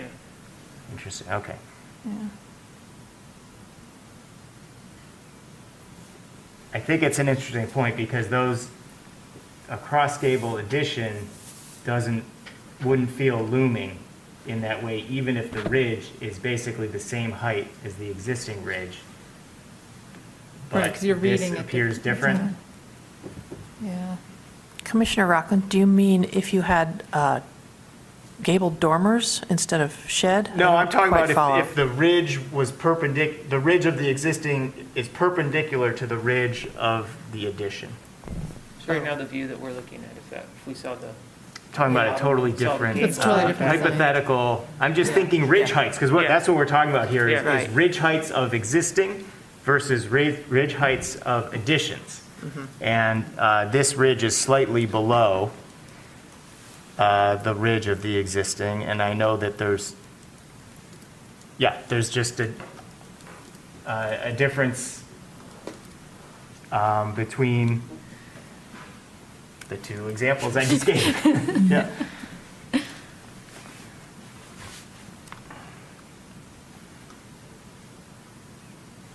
I don't know how we would address the. What's that? Find the rear elevation. If they're The rear new. elevation? Yeah. Do we have the side by side? Oh, yeah. I think the other thing I'm looking at is the eave, especially in the side view, looked a little bit higher than the existing, especially on that Washington Street. So think that it's I think is lower. also, Right here? yeah, Oh. The first floor eave is lower. That's lower. The second floor eave is higher. right. So I feel like that's making it also seem a little bit higher. Right, that roof now appears to be much taller than the original structure, also because it's within a height. I'm just seeing it as being, I think the massing overall seems, it really is right at that 50%, but it's also really taking up that, it's not just the roof height then I think is appreciated, but then the walls don't also kind of make that hyphen at that one instep. And then, so the footprint is a large mass, but I do appreciate there's some design elements that are really nice, like that dormer is made smaller. So it's we're trying to minimize that massing overall. So I think that is really helpful. I just think in general, the mass seems to be almost overpowering this portion. And I'm concentrating, I guess, on this elevation, I think this is the south elevation that's on Washington, because that is, and maybe the review committee can weigh in here on how they think this elevation is going to be viewed. What are the other houses like along this street within this area? What other additions are there that are visible? What are your perceptions on how this will be perceived within the context? I mean, I guess I don't have a lot to offer in the sense that I didn't do a whole lot of, unfortunately, kind of looking at the adjacent houses to see if there were any kind of large additions. But I guess I didn't notice that there were any. This being on the corner, I mean, it'll certainly be visible, obviously, but yeah, I guess I didn't notice any other houses around with large additions. Yeah, I think on that part of Washington, I mean, you'd be on Washington at that point, Right. so I think you see the front Yeah, you see the front. gable end of Right. those homes. You're not going to see the broad side like you do at the corner, so it's a little different. Yeah, I think I was just really looking at the homes on Crest. I didn't look on Washington, but I know we've approved an addition 2 doors down. It was a much smaller addition, but it was, yeah, there's an addition approved 2 doors down that I think might have, maybe it was, no, it was a smaller addition. I don't remember if it was a 1-story or a 2-story. On Crest. Do you remember? Right. Ms. Thatcher? I don't. I'd have to There's a look it up Michael on Street View or Kirshner. something. Yeah. Okay. I do know that the greenhouse next door doesn't have any additions on the back. And then going down Washington, the additions would be on the back and Yeah. harder to see because Right. those lots are narrow I and guess what houses I'm are asking closer is, together. from this corner Yeah. view, how much of that addition is seemingly visible and obstructing or changing any of that street viewers, and I that'll see. be a question for the driveway as well. Does it seem like there's a large impact, or is it, you know? There's a tree there. Looks like it's in. Yeah. See it on the right? Yeah. I'm just asking. I for mean, reference. the entire addition would be very visible. Right. From Washington. No, that I understand. But, I guess I'm yeah. asking what the sense of that impact would be on, you know, the adjacent. Yeah. I think it's hard to say since it is a corner there, and really you would just be seeing that, not in relation to the side of any Yeah. other homes at that point. Yeah.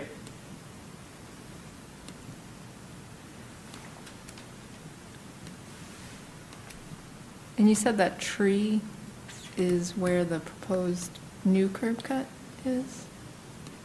Yeah, can we save that for the garage discussion? Sorry, yeah, okay. I got distracted by looking at that photo. Also, just for clarification, I don't think, well, I'll ask, the que- if you could go back to that photo, Joel. Which one would you like? That one. Okay. So is the skinny chimney that we see kind of above the gate, the existing dormer, is that this house or is that something beyond this property? That's this house? Yeah, I didn't catch that in any of the drawings, so I was just curious where that actually was. I mean, it's, Could one of you come on up for a sec? maybe just clarify the intent of That chimney stays, right? the chimney. If you want it to stay. Well, it's not, it hasn't been proposed to be removed, so, It has been proposed. It Is that in the It's application? quite slender and structurally probably would need to be rebuilt, if at least repointed.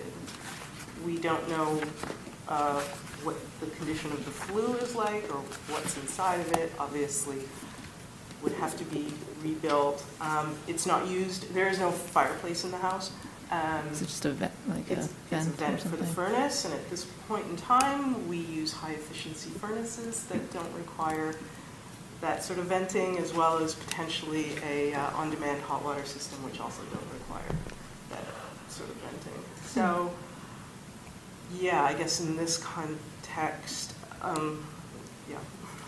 Yeah, I just was asking for clarification on what the intent is, because I don't think there was any mention of it in the There's not. application.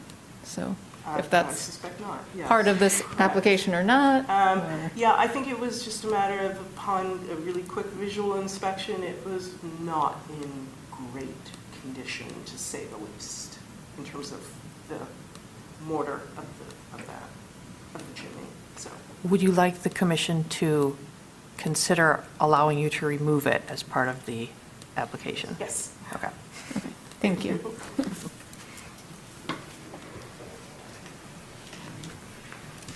Before you ask the review committee, I did not look at the chimney while I was out there, unfortunately, so Sure. I'll just No, I- answer I- that.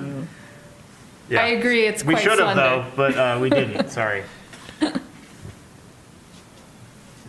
And maybe that's telling of its Well, I don't know. contribution of the Insignificance. features, yeah, or not.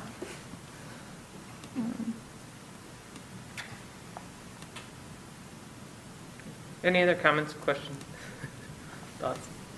We're ready for a vote on the addition. Do you guys want to deal with the chimney in the motion or not? Oh, Where? You want to add the chimney to the motion? Do you need to amend it, or did you already add it? I have not added it. Oh, yeah, add it, please. Commissioner Willis, are you okay if we add removal of the chimney to the? Unless you do it. Okay. do we have a photo of it? So, I mean, I see it Other here. than Can we this- zoom Other in than that, I on the don't photo and just Think, Does it do our show up best? in the? It was really In hard your- to see on Street View. Yeah, oh, it's, did you just? it's just these two photos Yeah. that show I it. kind of looked through the trees. It's like a original. furnace vent or a water heater vent. It's not a fireplace or a Right. Yeah. wood stove or a, I I'm looking on Google Earth. I see It's nothing got a little of cap on architectural it. It's- interest it's- about it. It's 16 inches by 16 inches. It's just for clean housekeeping here, the paperwork. for Yep. that. So, All right. I'm glad you brought that up, though. Seriously. Yeah. I couldn't-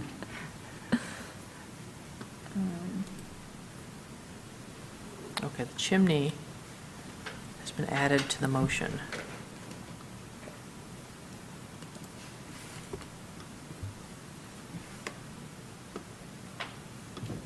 After as proposed, I added, and remove the chimney. The work as amended is compatible. Thank you.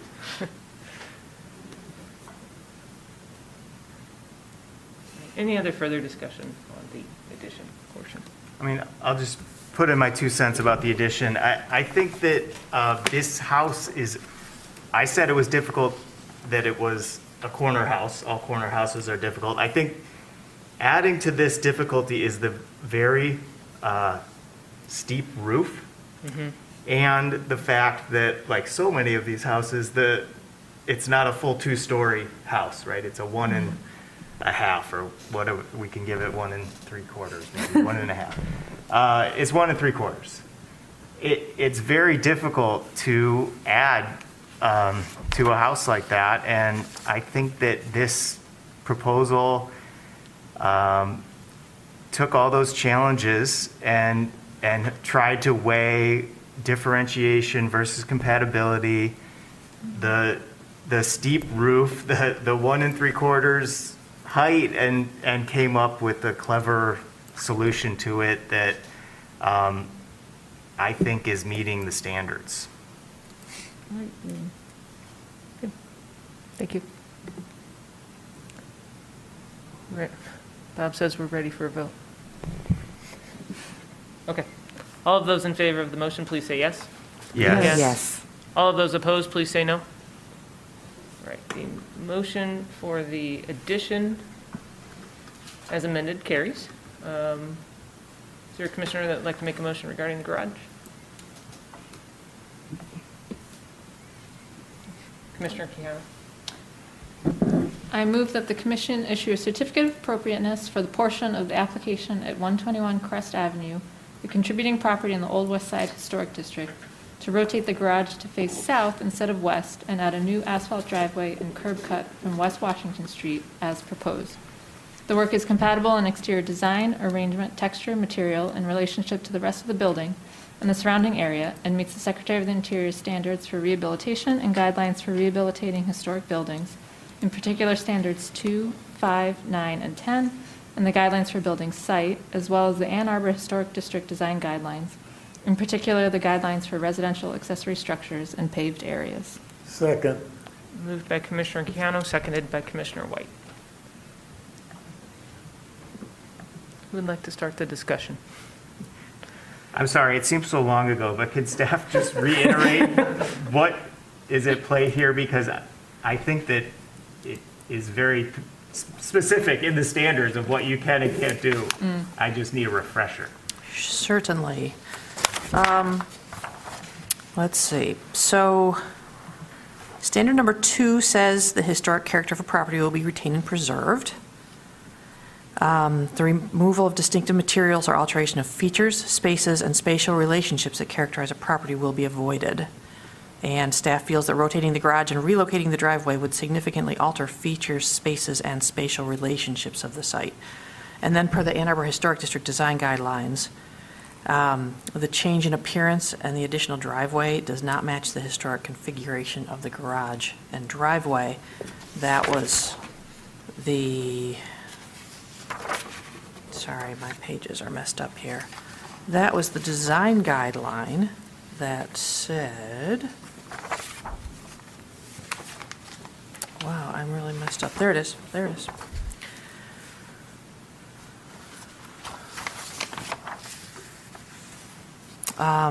It's appropriate to maintain and restore historic garages to match the historic materials and configuration. So configuration is the key word there. And it's also appropriate, it's not appropriate to alter historic garages by using materials, configurations, and designs that do not match the existing or historic appearance. So I'm hinging my review on the word configuration. I think that rotating the garage and moving the driveway is changing the configuration of the existing accessory structure.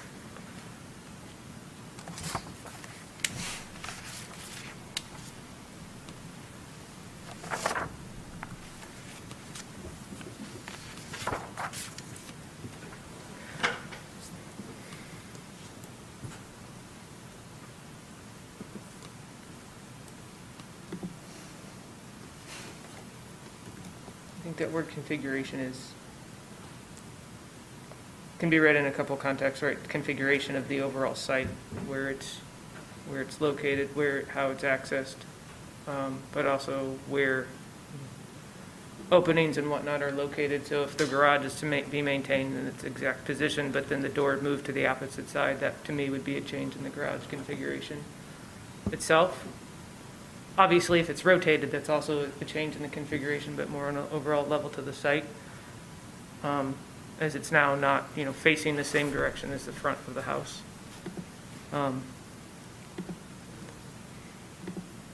Again, I think this is a little bit.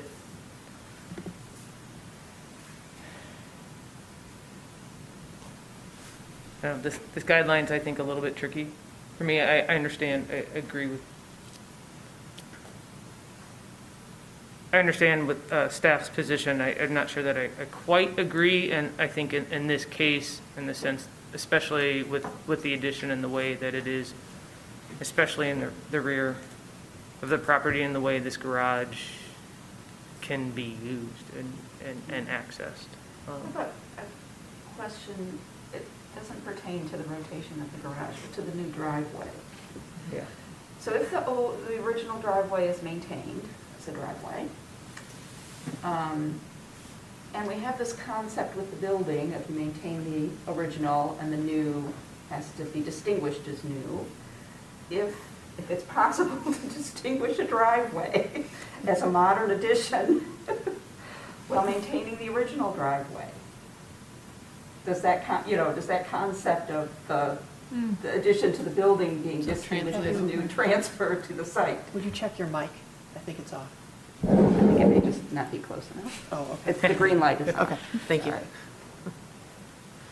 I didn't follow that. Can you repeat that? Yeah, so, and I'm only here thinking about the driveway, Okay. not rotating the building, but the driveway. We have the concept with the building of the new, you can have an addition as long as it's compatible but distinguished from the historic. So if we maintain the historic driveway, can we put in a new driveway as long as it's distinguished as modern and not part of the historic site? And theoretically, I don't know how you do that. Although anything other than gravel would look more modern. But. Right, yeah. Right. But are you saying you're not supporting rotating the garage, but you are supporting? Well, it's sort of a different issue is what's all part of configuration. Okay. But I think it's also a valid question about what happens to the existing driveway if it's, does it, as part of this application, since it is somewhat unclear, Yeah, yes, it would be unclear. green space, but. And I would say that in terms of alterations to the site, that the driveway would be the most minimal. Right. We're not putting up structures or fences or. Well, one of the things is we're having a garage that's not being used. Having a garage, by turning it, will be useful, and it will be used. And we can have the green space there, but also now they get an opportunity to have a garage that they can use.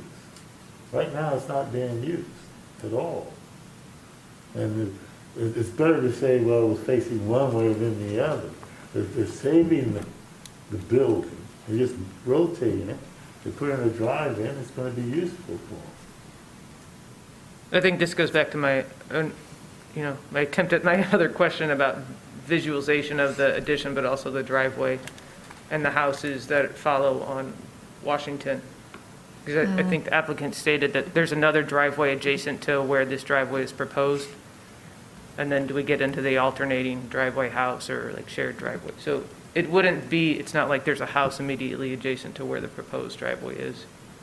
But would that, I guess, maybe that's okay because some of the open space is maintained in that sense. It's not located in an additional structure in the yard, the rear yard. It's not altering so much that rear yard view any more than maybe the addition is that we've Well, I think in approved. some ways it is altering the rear yard because now, before you had a good portion of lawn, or what I understand to be lawn, and this tree, which maybe is a separate issue. But now you're having a paved asphalt driveway and more building taking up that rear yard, which in my mind changes the site relationship and landscape features and open space, which You're right, 'cause it's recommended to retain that relationship. So. because it's essentially being eliminated, the rear yard. Right. And I know it's a garage, which, if you kind of look at hierarchy of structures, maybe it's second or less tier. But, how is that different from just picking up a building and moving it to a different site or, changing its relationship? Something to consider.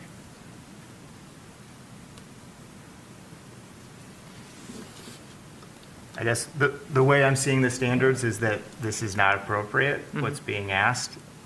Just if it's not, it's clearly listed as not appropriate. I don't see a mitigating circumstance that would, in this instance, say, let's go against the standards and approve that. What I am seeing is maybe a possible conflict with the deck that we just approved. And I would say that if the garage is not approved to be rotated, then I would be amenable to, if the applicant wanted to slightly redesign that deck so that it's better, more, if they want to redesign the deck, and it's a staff approval, I would be Right. amenable to a redesign of that and a staff approval without having to come back through if the garage isn't approved and there's a desire to slightly modify the deck. I agree. I mean, I think the design as it stands, or the proposal as it stands, the design intent is good, and I think it makes sense, and I want to say yes. But we have the pesky standards in this case. I mean, just looking at, I kind of went on Google Earth and I see that the houses on the opposite corners all have driveways in the location, and the garage is facing the location that you guys are proposing.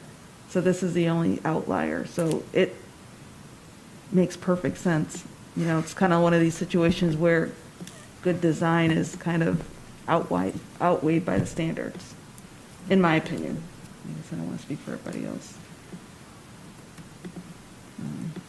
It's unfortunate.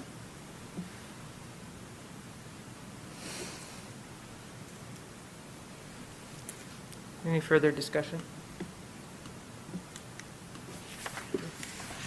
We ready for a vote?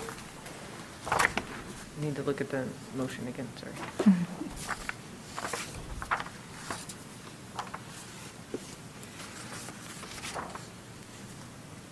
Okay. All of those in favor of the motion, please say yes. Yes. Oh, All of those opposed, please say no. No. No. Were there one or two yeses? Yeah, it was one. Bob was yes. Okay. And there was Oh, just one one. yes. Yeah, okay. 2 years. 2 yeses? Did you vote? Just one. Okay. There was a yes, I believe, that was misspoken, changed. Oh, That was, okay. okay. Thank you. So the motion does not carry.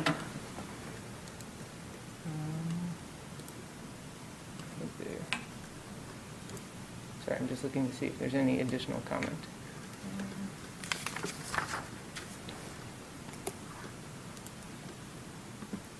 Okay. I believe that's it. So the motion for the addition and the AC unit passed, the garage did not. Okay. Thank you. Thank you very much. Thank you. On to, let's see, item F4, 514 West Madison. Ms. Thatcher, will you please give the staff report?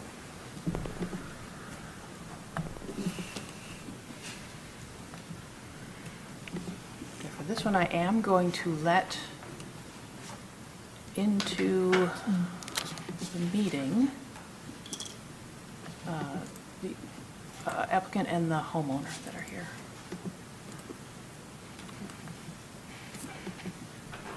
Of course, it's not, oh, there goes one. It's not actually doing it.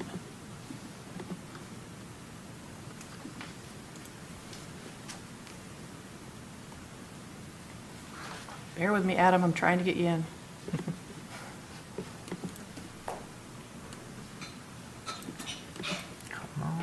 Oh, there it goes. Okay. All right. Share screen. This is 514 West Madison in the Oversight Historic District.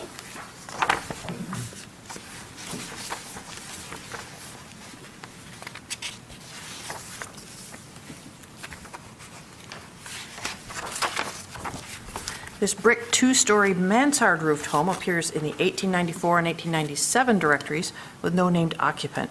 1898, it was the home of Emily and John Bonien. He was a laborer. Their last name is later listed as Bonin and eventually as Bonin, at which point John is listed as the assistant in charge of surveying instrument room, U of M.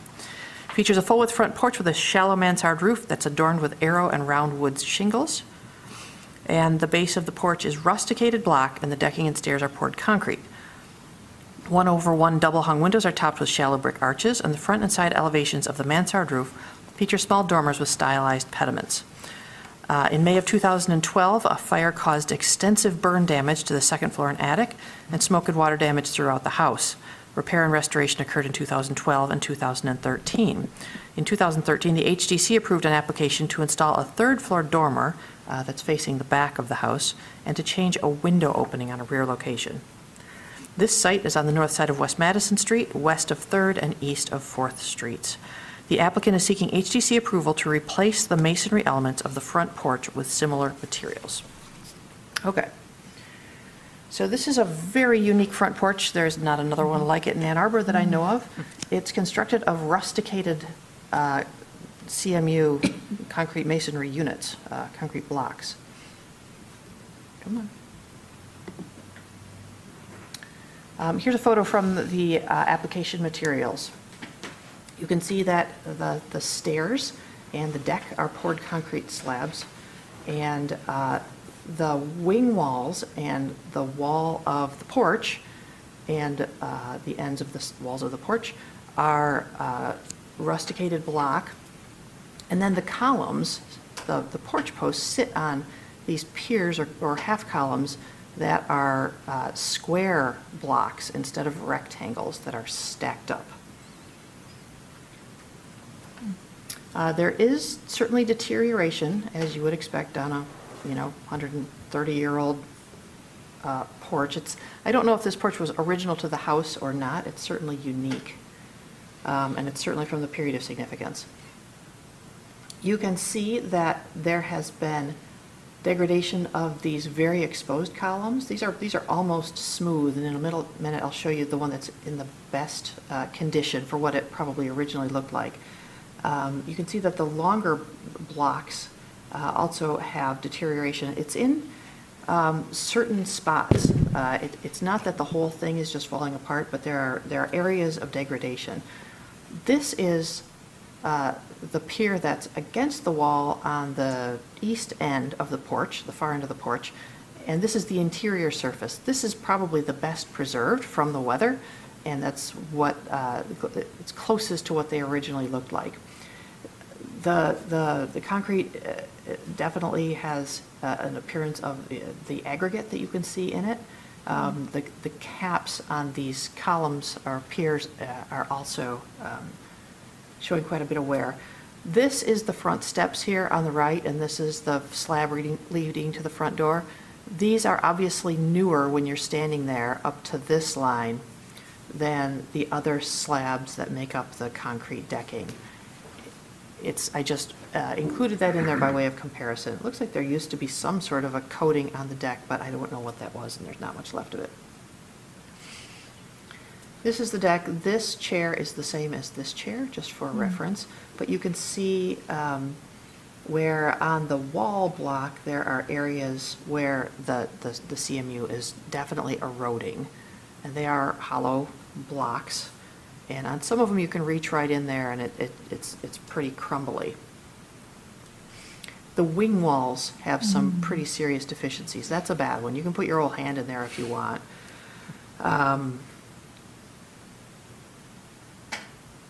This is the other wing wall. Its cap has cracked and you can see where water's just, eroded right through it there. The application states that the deck is pulling away from the wall. There are certainly spaces there, but I don't know that it's gotten a lot worse over time. Oh, these are neat masonry joints. You can see that they're raised. This is the far end that's in the bushes. I think that this detail has probably been lost with repointing on the other more visible parts. That's interesting. I hadn't noticed that before. And yep, there's a gap there. I don't know how severe that is and how much of a problem that is. This is the column that's in the worst condition because it has both a block with a crack and the cap is cracked. So the drawings have some errors. These are the existing conditions. It says 18 by 18 inch architectural block columns. They're actually 16 by 16, and the applicant corrected that in an email that I'll show you in a minute. It also says that the side walls are 8 by 16 inch architectural block. They're not, they're 8 by 20 inch. You can see that in the photos. These are the 16 inch blocks, and these are clearly wider. These are the 20 inch wall blocks. All of the masonry is proposed to be removed and then replaced, keeping the wooden elements, the wooden porch posts and everything above them. New poured concrete steps with 8-inch architectural block sidewalls, same footprint and look similar to existing. And there we've got the 18-inch again, which should say 16-inch. That's the proposed foundation plan.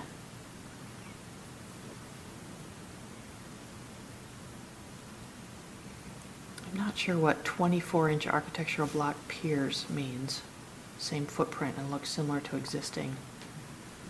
I'm not sure if that's a misstatement for 16 inches. And then there's a section view, a couple of them. The wing walls are shown there. They are in the same location and footprint. The proposed new block, it is a rusticated look. You're probably never going to match that existing rusticated look. I think this one, as these blocks go, is a better match than most that I've seen. We've seen a few porches come through with Fent block that's a little less rustic than this and a little more just angular, looking like little pieces have been planed off in the mold. I think that this one looks pretty good. So this is an email that Kyle Davis sent me day before yesterday, so it didn't get into the packet. But he said that they will be using, this was a result of the conversation that the review committee had with Adam, who also works for Dexter Block. Kyle confirms that they're proposing to use 16 by 8 by 8 inch block and 16-inch squares for the columns. To keep the original look as much as possible, we will miter our corners together to give the look of a solid 16 by 16-inch block. The base block will be slightly shorter than the existing, but will still keep the original style and look. So Okay, so let's see. So Secretary of Interior Standards, I've already read to you 2, 9, and 10. Oop, just 2 and 9. From building site, it's recommended to identify, retain, and preserve building features that are important in defining its overall historic character. It's not recommended to introduce new construction that's visually incompatible in terms of size, scale, design, materials, color, and texture, or to destroy historic relationships on the site. From the guidelines for district or neighborhood setting, it's not recommended to remove or radically change those features which are important in defining the historic character. Note the word radically changing there. That's something you'll have to decide if what's proposed is radically changing the appearance. From the guidelines for masonry, it's recommended to identify, retain, and preserve masonry features that are important in defining the overall historic character of the building, such as walls, brackets, railings, cornices, window architraves, door pediments, steps, and columns, and details such as tooling and bonding patterns, coatings, and colors. It's not recommended to remove or radically change masonry features which are important in defining the overall historic character of the building, so the character is diminished, or to replace or rebuild a major portion of exterior masonry walls that could be repaired, so that as a result the building is no longer historic and is essentially new construction. It's recommended to repair masonry features by patching, piecing in, or consolidating using recognized preservation methods. Repair may also include the limited replacement in kind or with compatible substitute material of those extensively deteriorated or missing parts of masonry features when they are surviving prototypes. It's not recommended to replace an entire masonry feature, such as a cornice or balustrade, when repair of the masonry and limited replacement of deteriorated or missing parts is appropriate. It's also not recommended to use a substitute material that does not convey the visual appearance of the surviving parts of the masonry feature, or that is physically or chemically incompatible. All right. Moving on to a couple of staff comments. As I said before, this porch is very unique to the Old West Side because of the sculpted block elements, and they're bigger blocks, and I think that that's important to note in this application. They were most likely cast on site as the porch was being built. The decking and the caps on each pier and wing are 4-inch concrete. So I can't recommend approval of this application as proposed, with the clarification that came in a couple days ago via email, because the blocks don't match the size of the existing blocks. I think it's very important to the character of the porch that these are oversized, and that's on purpose. It's to make them look more like big stones. And somebody at some point said, yeah, we're not going to use the standard size, we're going to go big. And also that these columns are a very unique style, and they're the only example that I know of square concrete masonry units stacked up like that or used anywhere in the Old West Side Historic District. So I think at a minimum, what's needed is for only the deteriorated parts to be replaced with a better match in terms of size for these concrete blocks. I also feel like this pier has a crack that could possibly, an experienced mason could repair that, and a new cap be placed on top of this to keep water out, and that the other piers are in pretty good condition. None of them are in great condition because they're old and they're CMU and they're worn down by the weather. But I really didn't see any signs on the review committee visit that these piers in particular cannot remain and be worked around. The walls are a little different. Some places are okay, some places are just bad.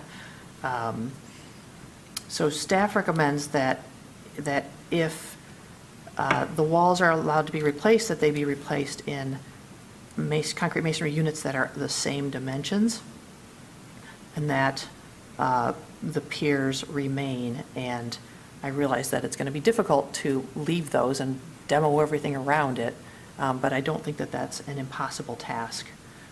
And I look forward to the commissioners' opinions on this. Thank you. Thank you, Ms. Detcher. Commissioners Rockland and Ross, will you please give your review committee report?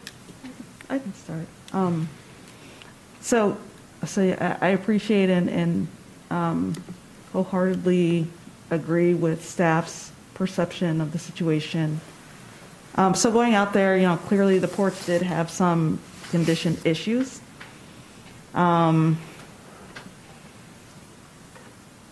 But in my opinion, it didn't appear to merit wholesale replacement. It wasn't failing.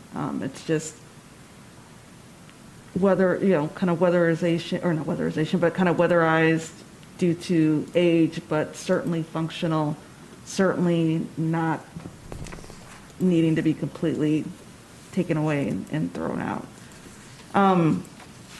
So I did have questions about the desire to remove the whole thing.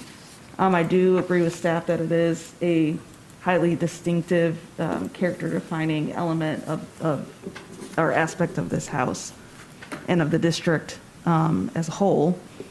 And also the issue around, I guess, using the kind of term, the devil being in the details, in terms of any sort of replacement, concrete block going in. Because as Ms. Thatcher noted, once we got out there, we were looking at these concrete blocks, and they're not your standard size of concrete block. And, according to the standards, and I'm looking at standard number 5, speaking to distinctive features, finishes, and construction techniques, or examples of craftsmanship that characterize the property should be preserved. And then standard number 6 talks about the fact that deteriorated historic features shall be repaired rather than replaced, but if they have to be replaced, the new should match, not be similar to, but should match. And it's literally talking about the olden design, color, texture, and other visual qualities, and where possible, materials. So to me, this standard is talking about if there's going to be a give, if necessary, it's the materiality, but all other features should not be similar, but should match, should replicate. So, yeah, like I said, I'll stop and turn it over to Commissioner Rockland.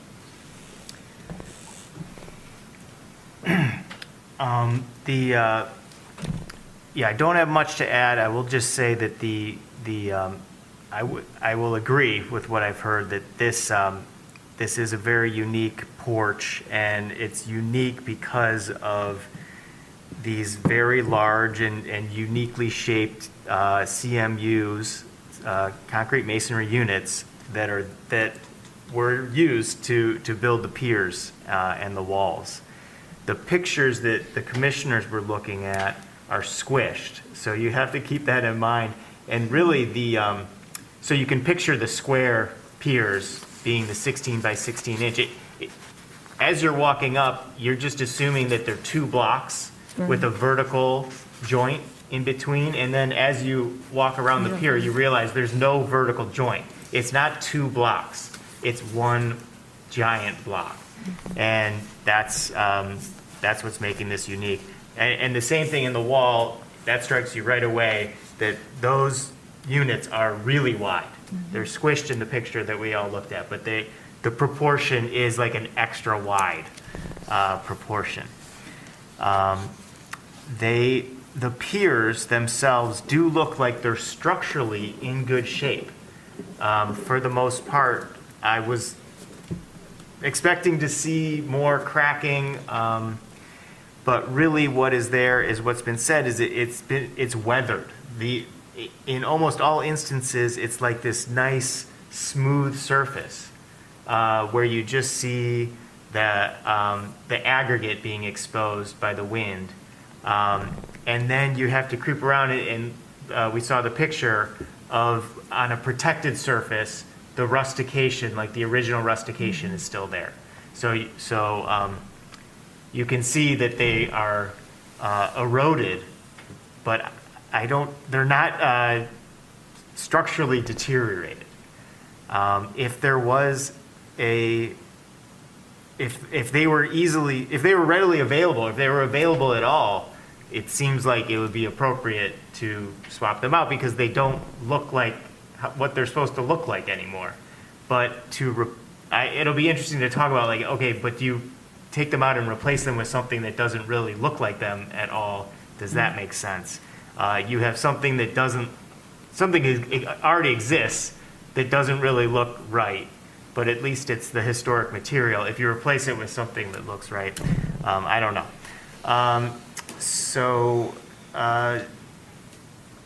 Let me think. The wing walls, you saw those are deteriorated and need to be replaced. And then the stairs and the decking, it's a little weird. Like there's a bullnose detail on the stairs, like the treads, the nosing of the treads are a bullnose detail, and the overhang of where would be the decking part of the porch is a flat detail, like you can see in the picture there. So that's just more evidence that those two pieces are from two different time periods, and they're deteriorated, and they're not necessarily unique. So I feel like replacing the flooring and the stairs is less of an issue to discuss. That's it. Okay. Thank you, commissioners. Is the applicant online? Or is the applicant present? Yes, the applicants are online. Okay. Would the applicant please unmute your microphone, turn on your video if possible, and provide your name and address for the record? You'll have up to 5 minutes to speak if you have anything you'd like to add to the report. Sure. My name is Zachary Moan of 514 West Madison. My wife Shannon and I bought the house in 2017. It looked a lot different than it does now. If you want to compare the photo in the staff report to the photos you've seen of the porch, we've put significant time and money into a house that was frankly a dump when we moved in. The concern that's being overlooked in all of this is that the structural stability of the porch is a problem. So if we need to have a structural engineer opine as to the fact that it is collapsing, I can provide that for a future meeting. The pillars have moved about 3 inches in the last 5 years. That's after we reset them to be perpendicular before that. And the whole porch is pulling away and falling. So there's no way to keep the piers on which the pillars sit that are sitting on dirt without any sort of structure or pylon below them. The pressure from that roof and those pillars cannot be supported by effectively sand block with no pylons underneath them. And that is fundamentally the problem, not so much the deterioration of the brick itself. And so that's really our case. I mean, I renovated a whole house on Murray. We've done a lot of historic stuff. I get it. I understand it. We've been very careful with the house. We've been very respectful of everything with the house.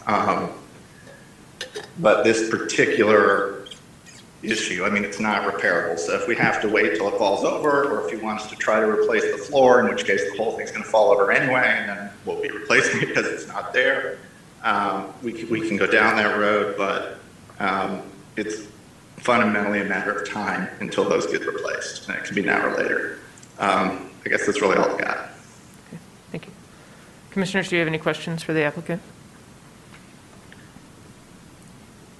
So I do have one question. Was there consideration to dismantle and salvage any sound existing masonry units, and then set those aside, construct the necessary structural foundations to help support the structural issues that you just described, and then reuse the salvaged masonry units? Because it sounded like from the committee site visit that a number of the existing units were in sound or fair condition, as opposed to wholesale replacement. If you have to go in and do foundation work anyway. Right. I mean, the blocks are soft.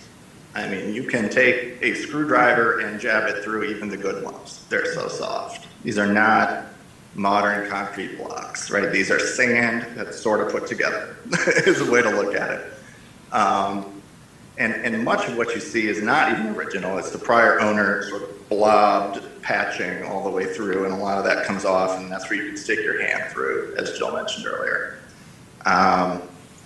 And so, I don't really have any desire to replace this porch. I'm looking at it purely from a structural, frankly, safety with the 2-year-old standpoint, that it's just not. I understand the value of it, I understand the value of the house. That's why we bought it. There's not another one like it. As Jill probably knows, we bought it with something like 13 expired building permits without a certificate of occupancy because it had major fire damage. And frankly, when we bought it, 3 of those pillars were 2x4s, and the pillars weren't there on the front porch, to be clear. So, I understand I understand where you're coming from. I understand the historical integrity of it. I don't think it's a practical solution, but obviously it's your decision to make. I think inevitably it will be replaced. Whether that's 10 years from now or now, it'll be replaced. There are, of course, companies that make this block. That's another option to look at it. There's certainly custom historic block places. I mean, that's probably cost prohibitive, but it exists that can make blocks this size. But modern, because like Jill said, these were made on site, right? It's between the 1890s and 1920s. Sears, Roebuck, and others sold these machines that you could make these on site for $15 or whatever it was at the time, and that's how they were done. So they're not something that we can do modern. But anyway, that's really what I have to add. I appreciate the consideration regardless. So thank you. Thank you, Zach. Thank you. Just for clarification, Jill, can you remind me that the email that was sent, what the size blocks that were? I have a little bit of confusion in the application and from the email. Yeah, let me pull that up again. What's actually being proposed?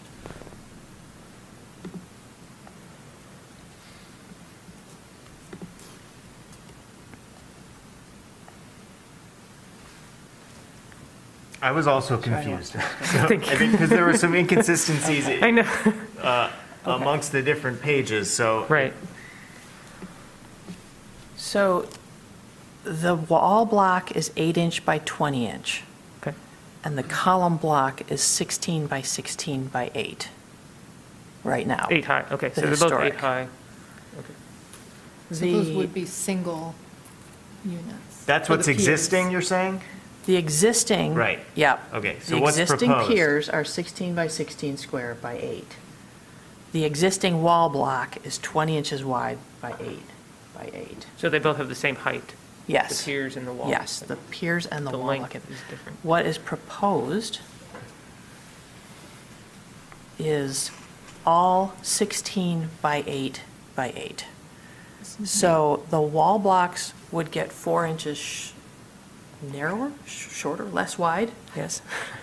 And the pier blocks would be joined together You said to make they would be a mitered. 16 by 16. Yeah, they'd be mitered. To make it a pier squared. Yeah, yes. You would use 4 blocks then?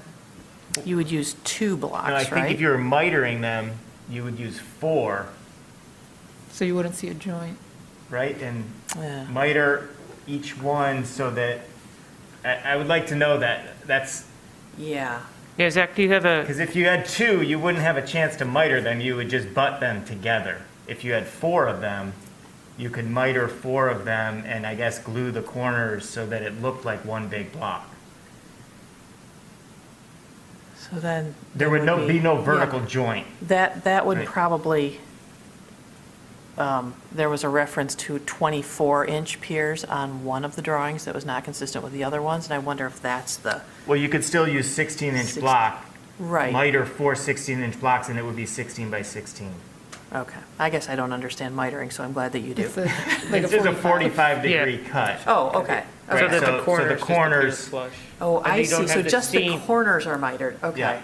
Yeah, so then you don't have the seam, so if it were 2 blocks Yeah. laid, then you would have a seam every other. I see, because brick. only one face of the block is finished. Right. So you have to got it. Right, so Got there it. would be, I guess, essentially just a joint at the corner of every single pier. got it, okay. or it would be a clean. Okay. I mean, they make corner blocks that have two sides.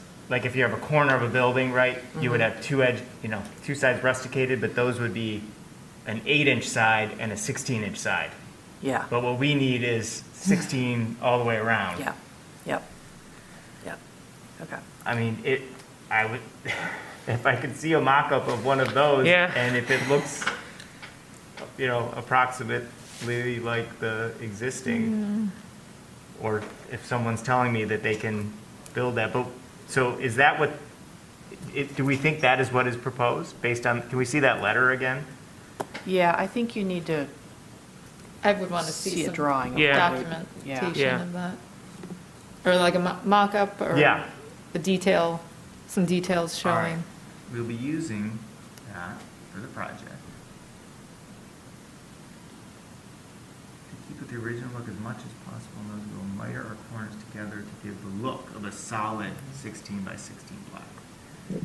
But then it says the base block will be slightly shorter than the existing. I think that why means is the that? wall block. I think that means the porch base, which is the walls, and those Okay. are shorter. Those are 16 instead of 20 inches. If you Oh, shorter use that way. shorter Yeah. that way. Oh, okay. Yeah, I thought yeah, it was yeah. height-wise shorter. Yeah, Yeah. okay. Huh. Okay. Sorry, I was trying to see if there were any, I just wanted clarification on what was being proposed and if there was any other clarification we needed from the applicant. I think, Do you want This- some drawings for this? We can ask for a continuation, and they can bring in the drawing. Yeah, we actually Yeah. can't ask for a continuation on this one because we have no November meeting. Oh, So some action needs to be taken on this application tonight so you don't run into the 60-day time period limit. Because, I would also, sorry, am I talking? go ahead, Commissioner. I was going to say, I would also like, the applicant spoke to the potential of providing a report from a structural engineer on the condition of the porch. Just because this is such a significant feature, and he desires to remove the whole thing, I would like to also see that too. Yes. To feel like, okay, let it go. So if there is some sort of, maybe an action or a denial with an understanding that we're not just like, go away, never come back, but just a, hey, we need this additional information. Yeah. well, can we suspend the rule? Because the reason, it's the city of Ann Arbor, It's not a city rule. It's No, a, no, I'm saying that what happened is, it's an election. It's us that's not going to meet. It's not that he didn't meet, he would meet the requirement, but we're not meeting. And the reason we're not meeting is because there's an election. I say, if we could suspend the rules till December, then they can give us the drawings. And the reason, it's not that he is not, meet the standard, it's us that's not going to be here to hear it.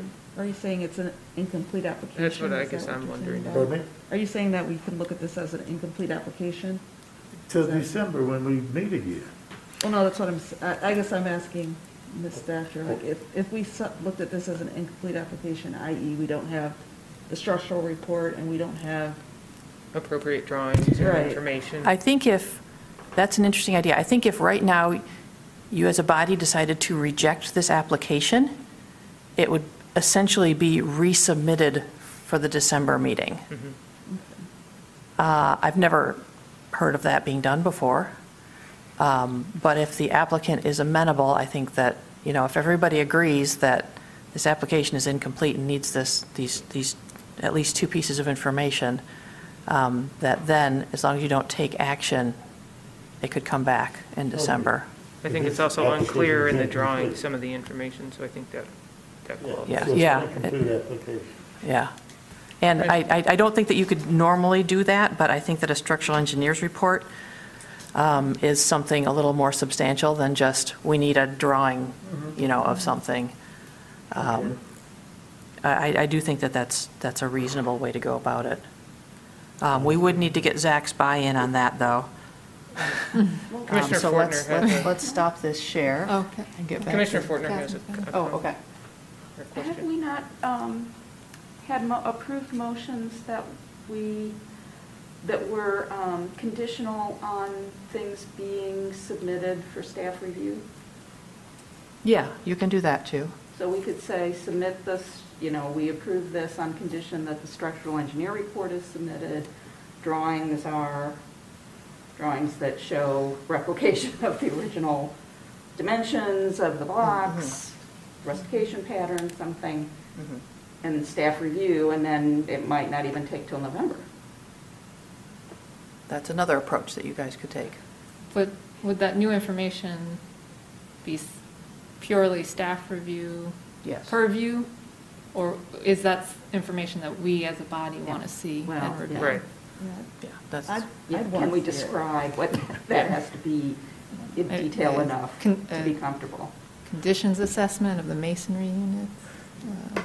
Is that a motion? No, that's not. No, it's not a motion. I think I'd want to see those things just due to the Yes. kind of distinctive character of this specific element. That's just me. I agree with that. Yeah, I'm seeing that from most commissioners. Great, yes. So Zach, this is rather a creative approach, but if you are amenable to getting the commission more information on what those mitered piers would look like, and also a structural engineer report, that would increase their comfort level immensely with replacing, more of the materials that are there. If you are amenable to that, you would essentially be withdrawing your application right now and then resubmitting it. Because we have to take action within 60 days on all applications. If we don't take action in 60 days, then it's automatically approved. And I do think that the applicant withdrawing it right now would be a little cleaner than us saying it's incomplete at this point, because we're here. Yeah. But you'd have to agree to that. Yeah, I think that's fine, and withdrawing it also gives me the option to decide whether to resubmit effectively instead of committing to do that. Yeah. So that's fine. Okay. I mean, I can also, if it's helpful, provide photos of, I think, 3 other porches that have the same pillars and the same block structure that have been replaced and are completely new, with new block on the old west side. So to the extent that's helpful, I think one of them was done in the last couple of years. One of them's on Liberty by the Big Ba Field entrance, has almost exactly the same porch, but has been completely replaced and has really bad miters on this, on those, not what you want. They're sort of the really 90-degree, like ugly miters. But it does exist. It is unique in its own way, but the idea of those pillars supported on those block pylons exists on the old west side for sure. So. Okay. So I will voluntarily withdraw and decide whether to resubmit. I don't think it impacts the project because I think we're kind of out of season anyway at this point in terms of weather to get it done. So Okay. it would rain to actually do the work at this point. Okay. Can I just add one more point that I'd be curious in seeing is just how you're going to replicate the 20-inch wide blocks too. That was another sticking point that we were having. Yeah, the other porches like this that have been replaced in the neighborhood do 16 and 4. They don't do a solid 20. I can the photos of that. I'm not suggesting that's how I want to do it, because I think that's actually much like the bad miter I just discussed, but that is how they've done it on other porches on the old west side that have been replaced. Okay. Thank you. Thank you, Zach. Thank you, Zach. I mean, I'd actually see if you can get that block made, because I agree it would be better to be done that way if we could, but I don't know what that looks like in reality. So thank you all for your consideration. I'll withdraw and resubmit with needed information in the future if I decide to do that. I'm just going to leave your application in our stream system, so we can just go back to it. If you decide to resubmit in the next 6 months, then we'll close it out later if you don't proceed. Okay, yeah, and if I decide not to, I can confirm with you, Jill, via email, just so you know. Okay. That'd be great. All right. Thank you, Zach. Thank you. Okay. Thank you, Commissioners. On to item F5, 543 Detroit Street. This application has been postponed. We will hold a public hearing. So I'll now open that. This is an opportunity for people to speak for up to 3 minutes about the posted application at 543 Detroit Street. You can call 877-853-5247 and enter meeting ID 965-3669-9762. And press star 9 on your phone to indicate you would like to speak. Do we have any? No callers. All right. Closing the public hearing portion for F5 onto F6, 404 South 1st Street. Please give the staff report, Ms. Dutcher. 1 minute.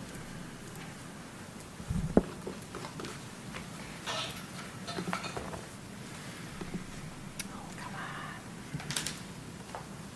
There we go.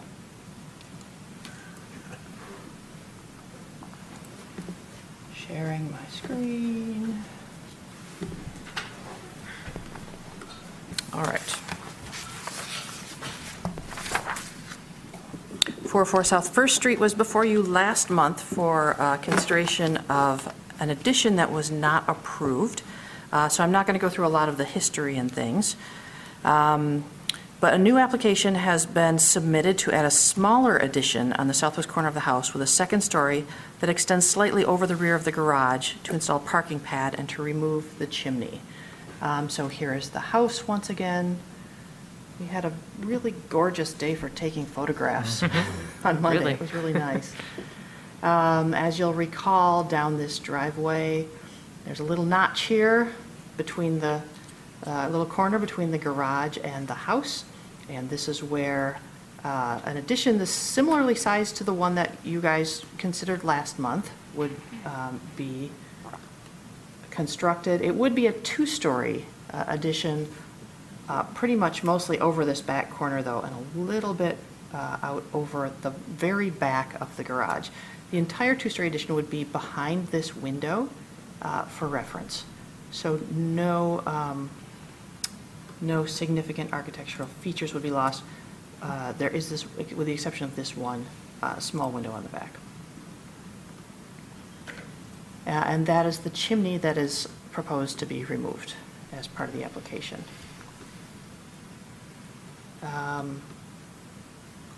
So here is the proposed first floor plan. The gray area is the new ADA restroom that's required for a commercial use, which this building is proposed to be used for mainly office with some residential. Roof plan, you can see it has it's a gable that ties in well below the existing roof ridge. There's where the chimney would be removed from and patched. The garage would get a new roof with a slightly increased slope to get the water off of it. And you can see on this slide how, so I'm having trouble with my mouse, how the garage extent is here, but the second floor extends slightly over the garage. It's not, the front wall here extends down to the garage roof, but there's a plenum space, a dead space between the addition and the roof of the garage. These are the existing elevations. I'm going to go over them rather quickly. If you want to go back, I can. So this is the south or the driveway elevation. This is the addition on the back here. It has hardy lap siding with 3-inch exposure, and there are a couple of new windows that are aluminum clad to distinguish them from the original windows, which are not aluminum clad, and the shingles up here are also hardy shingles. This is an egress window, so if that second floor were ever turned back into a sleeping room, that would be available. As you'll recall, this garage is a 1/2 inch from the property line. It is zoned commercial, so it's okay per zoning. It's just really close. The new addition is here. You can see that it's just on a foundation. It does not have a basement beneath it. And it is inset from this corner substantially, which I really appreciate. And it's inset a little bit less from this back garage corner, but this wall is just, it's just getting enough space on that first floor was very difficult, but they were able to inset it, which I appreciated. You can see this is that existing historic window that's not going anywhere, not being touched. Little gable here, mimics the larger gables. Doesn't have the wide trim boards, though, that I think are present in the gables here. We might have to go back to a photo to look. You can see where the chimney is being removed. Here's the new work here. The garage parapet remains. This is the parapet wall here. This is hardy lap siding on the new addition below a trim board here to sort of make it recede. It's pretty far back, so it's not ever going to look like this. But if you looked at it from an angle, you would see back there that, oh yeah, this is the extent of the second floor, and that would be that little filled-in space. Here's that new, that space that I was talking about, that plenum. So the addition is built on posts. This one will be on the interior of the garage, so you won't see it. And this is the second floor office space with a little gable. So I've already read the Secretary of the Interior standards, all of these. I didn't read the guideline for roof, where it's appropriate to retain and maintain original roofing materials, roof shape, dormers, cupolas, chimneys, and built-in or decorative gutters and downspouts, and that it's not appropriate to remove chimneys if they are a historic roof feature. But I did go through all of the guidelines for additions on our previous, and we're not supposed to have that one in there anyway. So I'm not going to go over all of those guidelines for additions, because you've already heard them today. So staff does think that this is a much more reasonable approach to this addition, and that it's located in the correct place, and it's sized appropriately. It doesn't interfere with historic materials to the extent possible, keeps these windows, keeps the garage reading as a garage with just a small overhang here on the back, and staff does recommend approval of the application. Thank you. Thank you, Ms. Dutcher. Commissioners Ross and Rockland? I think this will be a quick one. So yes, I agree with staff's interpretation of the situation. So when you're out there, it is funny, you do see this really little tiny space in the back of the garage where the new addition will kind of be notched, just located in the garage. And I believe last month when they were talking about putting the bathroom, was the bathroom in that location? Mm-hmm. Yeah. So I feel like as a commission, we were okay with the bathroom being over there. So I do appreciate the fact that the applicant and the architect took our issues into consideration, and then came back with a thoughtful redesign of really kind of pushing the second story back to where they had proposed the garage. So to me, I felt like this is definitely a case where the applicant and the architect was looking at kind of providing what they needed, but in a very minimal way, just make it functional. And I guess this goes back to Commissioner Rockland. You've got the cross-gabled situation where the roof of the new addition is set lower, well lower than the main roof line. And I think it's a very well thought out proposal for a new two-story addition on this property. I agree 100% with that. I don't know if it was noted, but I'll just say that the eave of the addition is at a slightly different elevation than the eave of the existing, which is a nice way to differentiate. And I just think that I've said it already tonight, that corner houses are difficult, but this just does a really good job of getting, just what they needed and appropriately adding on to a corner house. Thank you, Commissioners. Would the applicant finally please step forward and state your name for the record? You have up to 5 minutes to add anything you'd like to the staff report or review committee reports. I am not Teresa Angelini, but I will be speaking on her behalf, Angelini Associates Architects, on behalf of Chuck, Ken, Mary Albright. I don't know if we have the slideshow that we presented, but it may be moot point at this point.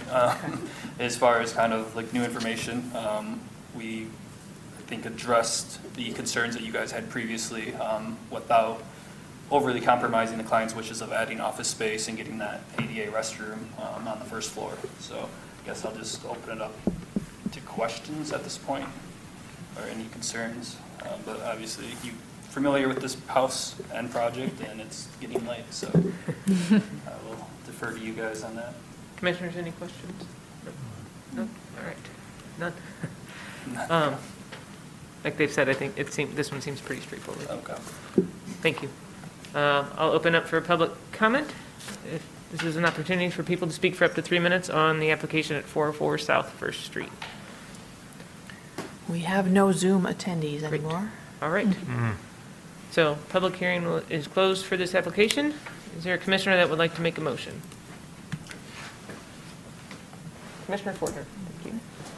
I move that the commission issue a certificate of appropriateness for the application at 404 South 1st Street, a contributing property in the Old West Side Historic District, to construct an addition on the southwest corner of the house with a second story that extends modestly over the rear of the garage, install a concrete parking pad, and remove the chimney, as proposed.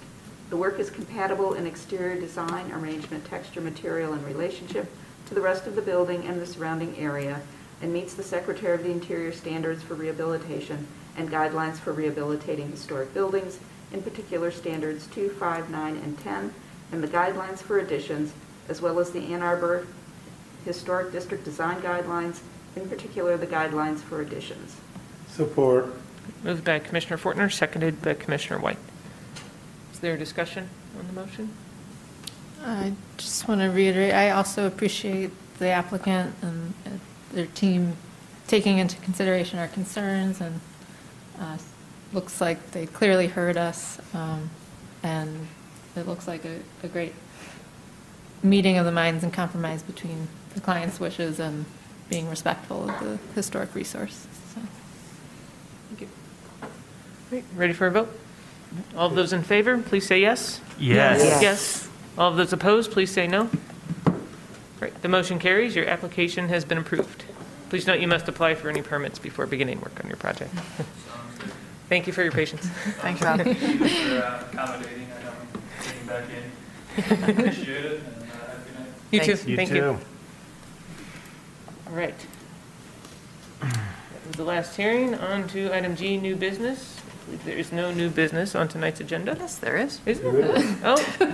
Annual election of office. Right over that. I'm just breezing right over that. Annual election of office. We got through I'm that. looking at my notes, not the. Bob, you're the nominating committee, I believe. Yes, Anna, would you like to continue being the chair? Do I have to decide tonight? You have to decide. Voting tonight? We as a body are voting tonight. Yes. I could continue. Pardon me? I could continue. Okay. David's shaking his head, yes. Okay, by bylaws, everyone, the people that are officers will continue as officers, so you can be in for 2 years in a row. Then you have to go up. So, anybody else would like to be an officer? We have a slate here. We have chairperson, vice chair, and secretary, and they are Anna Epperson as chairperson. We have Dave Rockland as vice chair, and Jessica Chiano as secretary. Would anybody else like to be an officer? We only have 3, but it's open if you'd like to self-nominate yourself. If not, there's no objection. You do need to vote. That's what I'm saying. With no objections, Or we could vote, yeah. we Well, could it vote. does say, Let's vote. it says in the bylaws that you have to vote. All in favor of All in this, favor of like, the slate. yeah. Please vote. Yes? Yes, Yes. yes. Vote no or nay. It's a unanimous decision, yeah. Thank you, Thank you officer. very Retain our much, position. everyone, for accepting your position.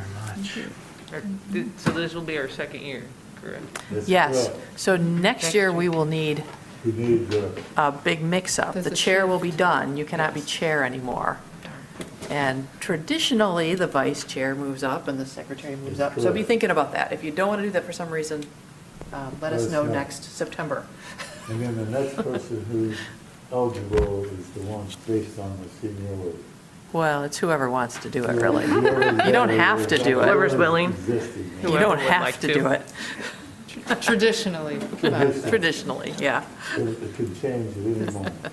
This is a board that likes tradition. Thank you all. I'm looking at the old minutes. Jeez. You sure you want me as chair? I was just, Yes. thank you, Anna. You're Yeah. Any You've other been new steering- business that I may have overlooked? No, that's it. Okay. guiding us well. Item H, approval of minutes. So we did receive August and September minutes. Has everyone had a Well, I chance to didn't take a receive look? them, but I can get them someday. They were sent virtually. Yeah, Yeah, sorry. that's okay. Those came out late, Bob. No problem. Did everyone have a chance to review? Or need a minute to Yeah, review? I'm good. Okay, no objections? Minutes are approved as presented. Thank you. Okay, on to item I, reports from commissioners. Are there any reports from any commissioners they'd like to share? I could give some news from Cobblestone Farm, that the one silver lining to the vandalism with the windows is that the city has approved, they were in the process of contracting for specific window repair to some of the windows that were very badly in need of it. And the city has decided to support all the windows being refurbished. Good. And the shutters being, I don't know if they have to be replaced or just refurbished, but hung so that they are functional and can protect the windows from vandals. Interesting. So That's an that'll be excellent report. happening over the next year. Yeah, Yeah. that's great. That's great. a great report. Yep. All right. Thank you. On to item J, assignments for the December 5th meeting, or, excuse me, December 8th December. meeting. That Review sounds committee would be on Monday, December 5th at noon. so long from now. Yeah. Do that one, I think.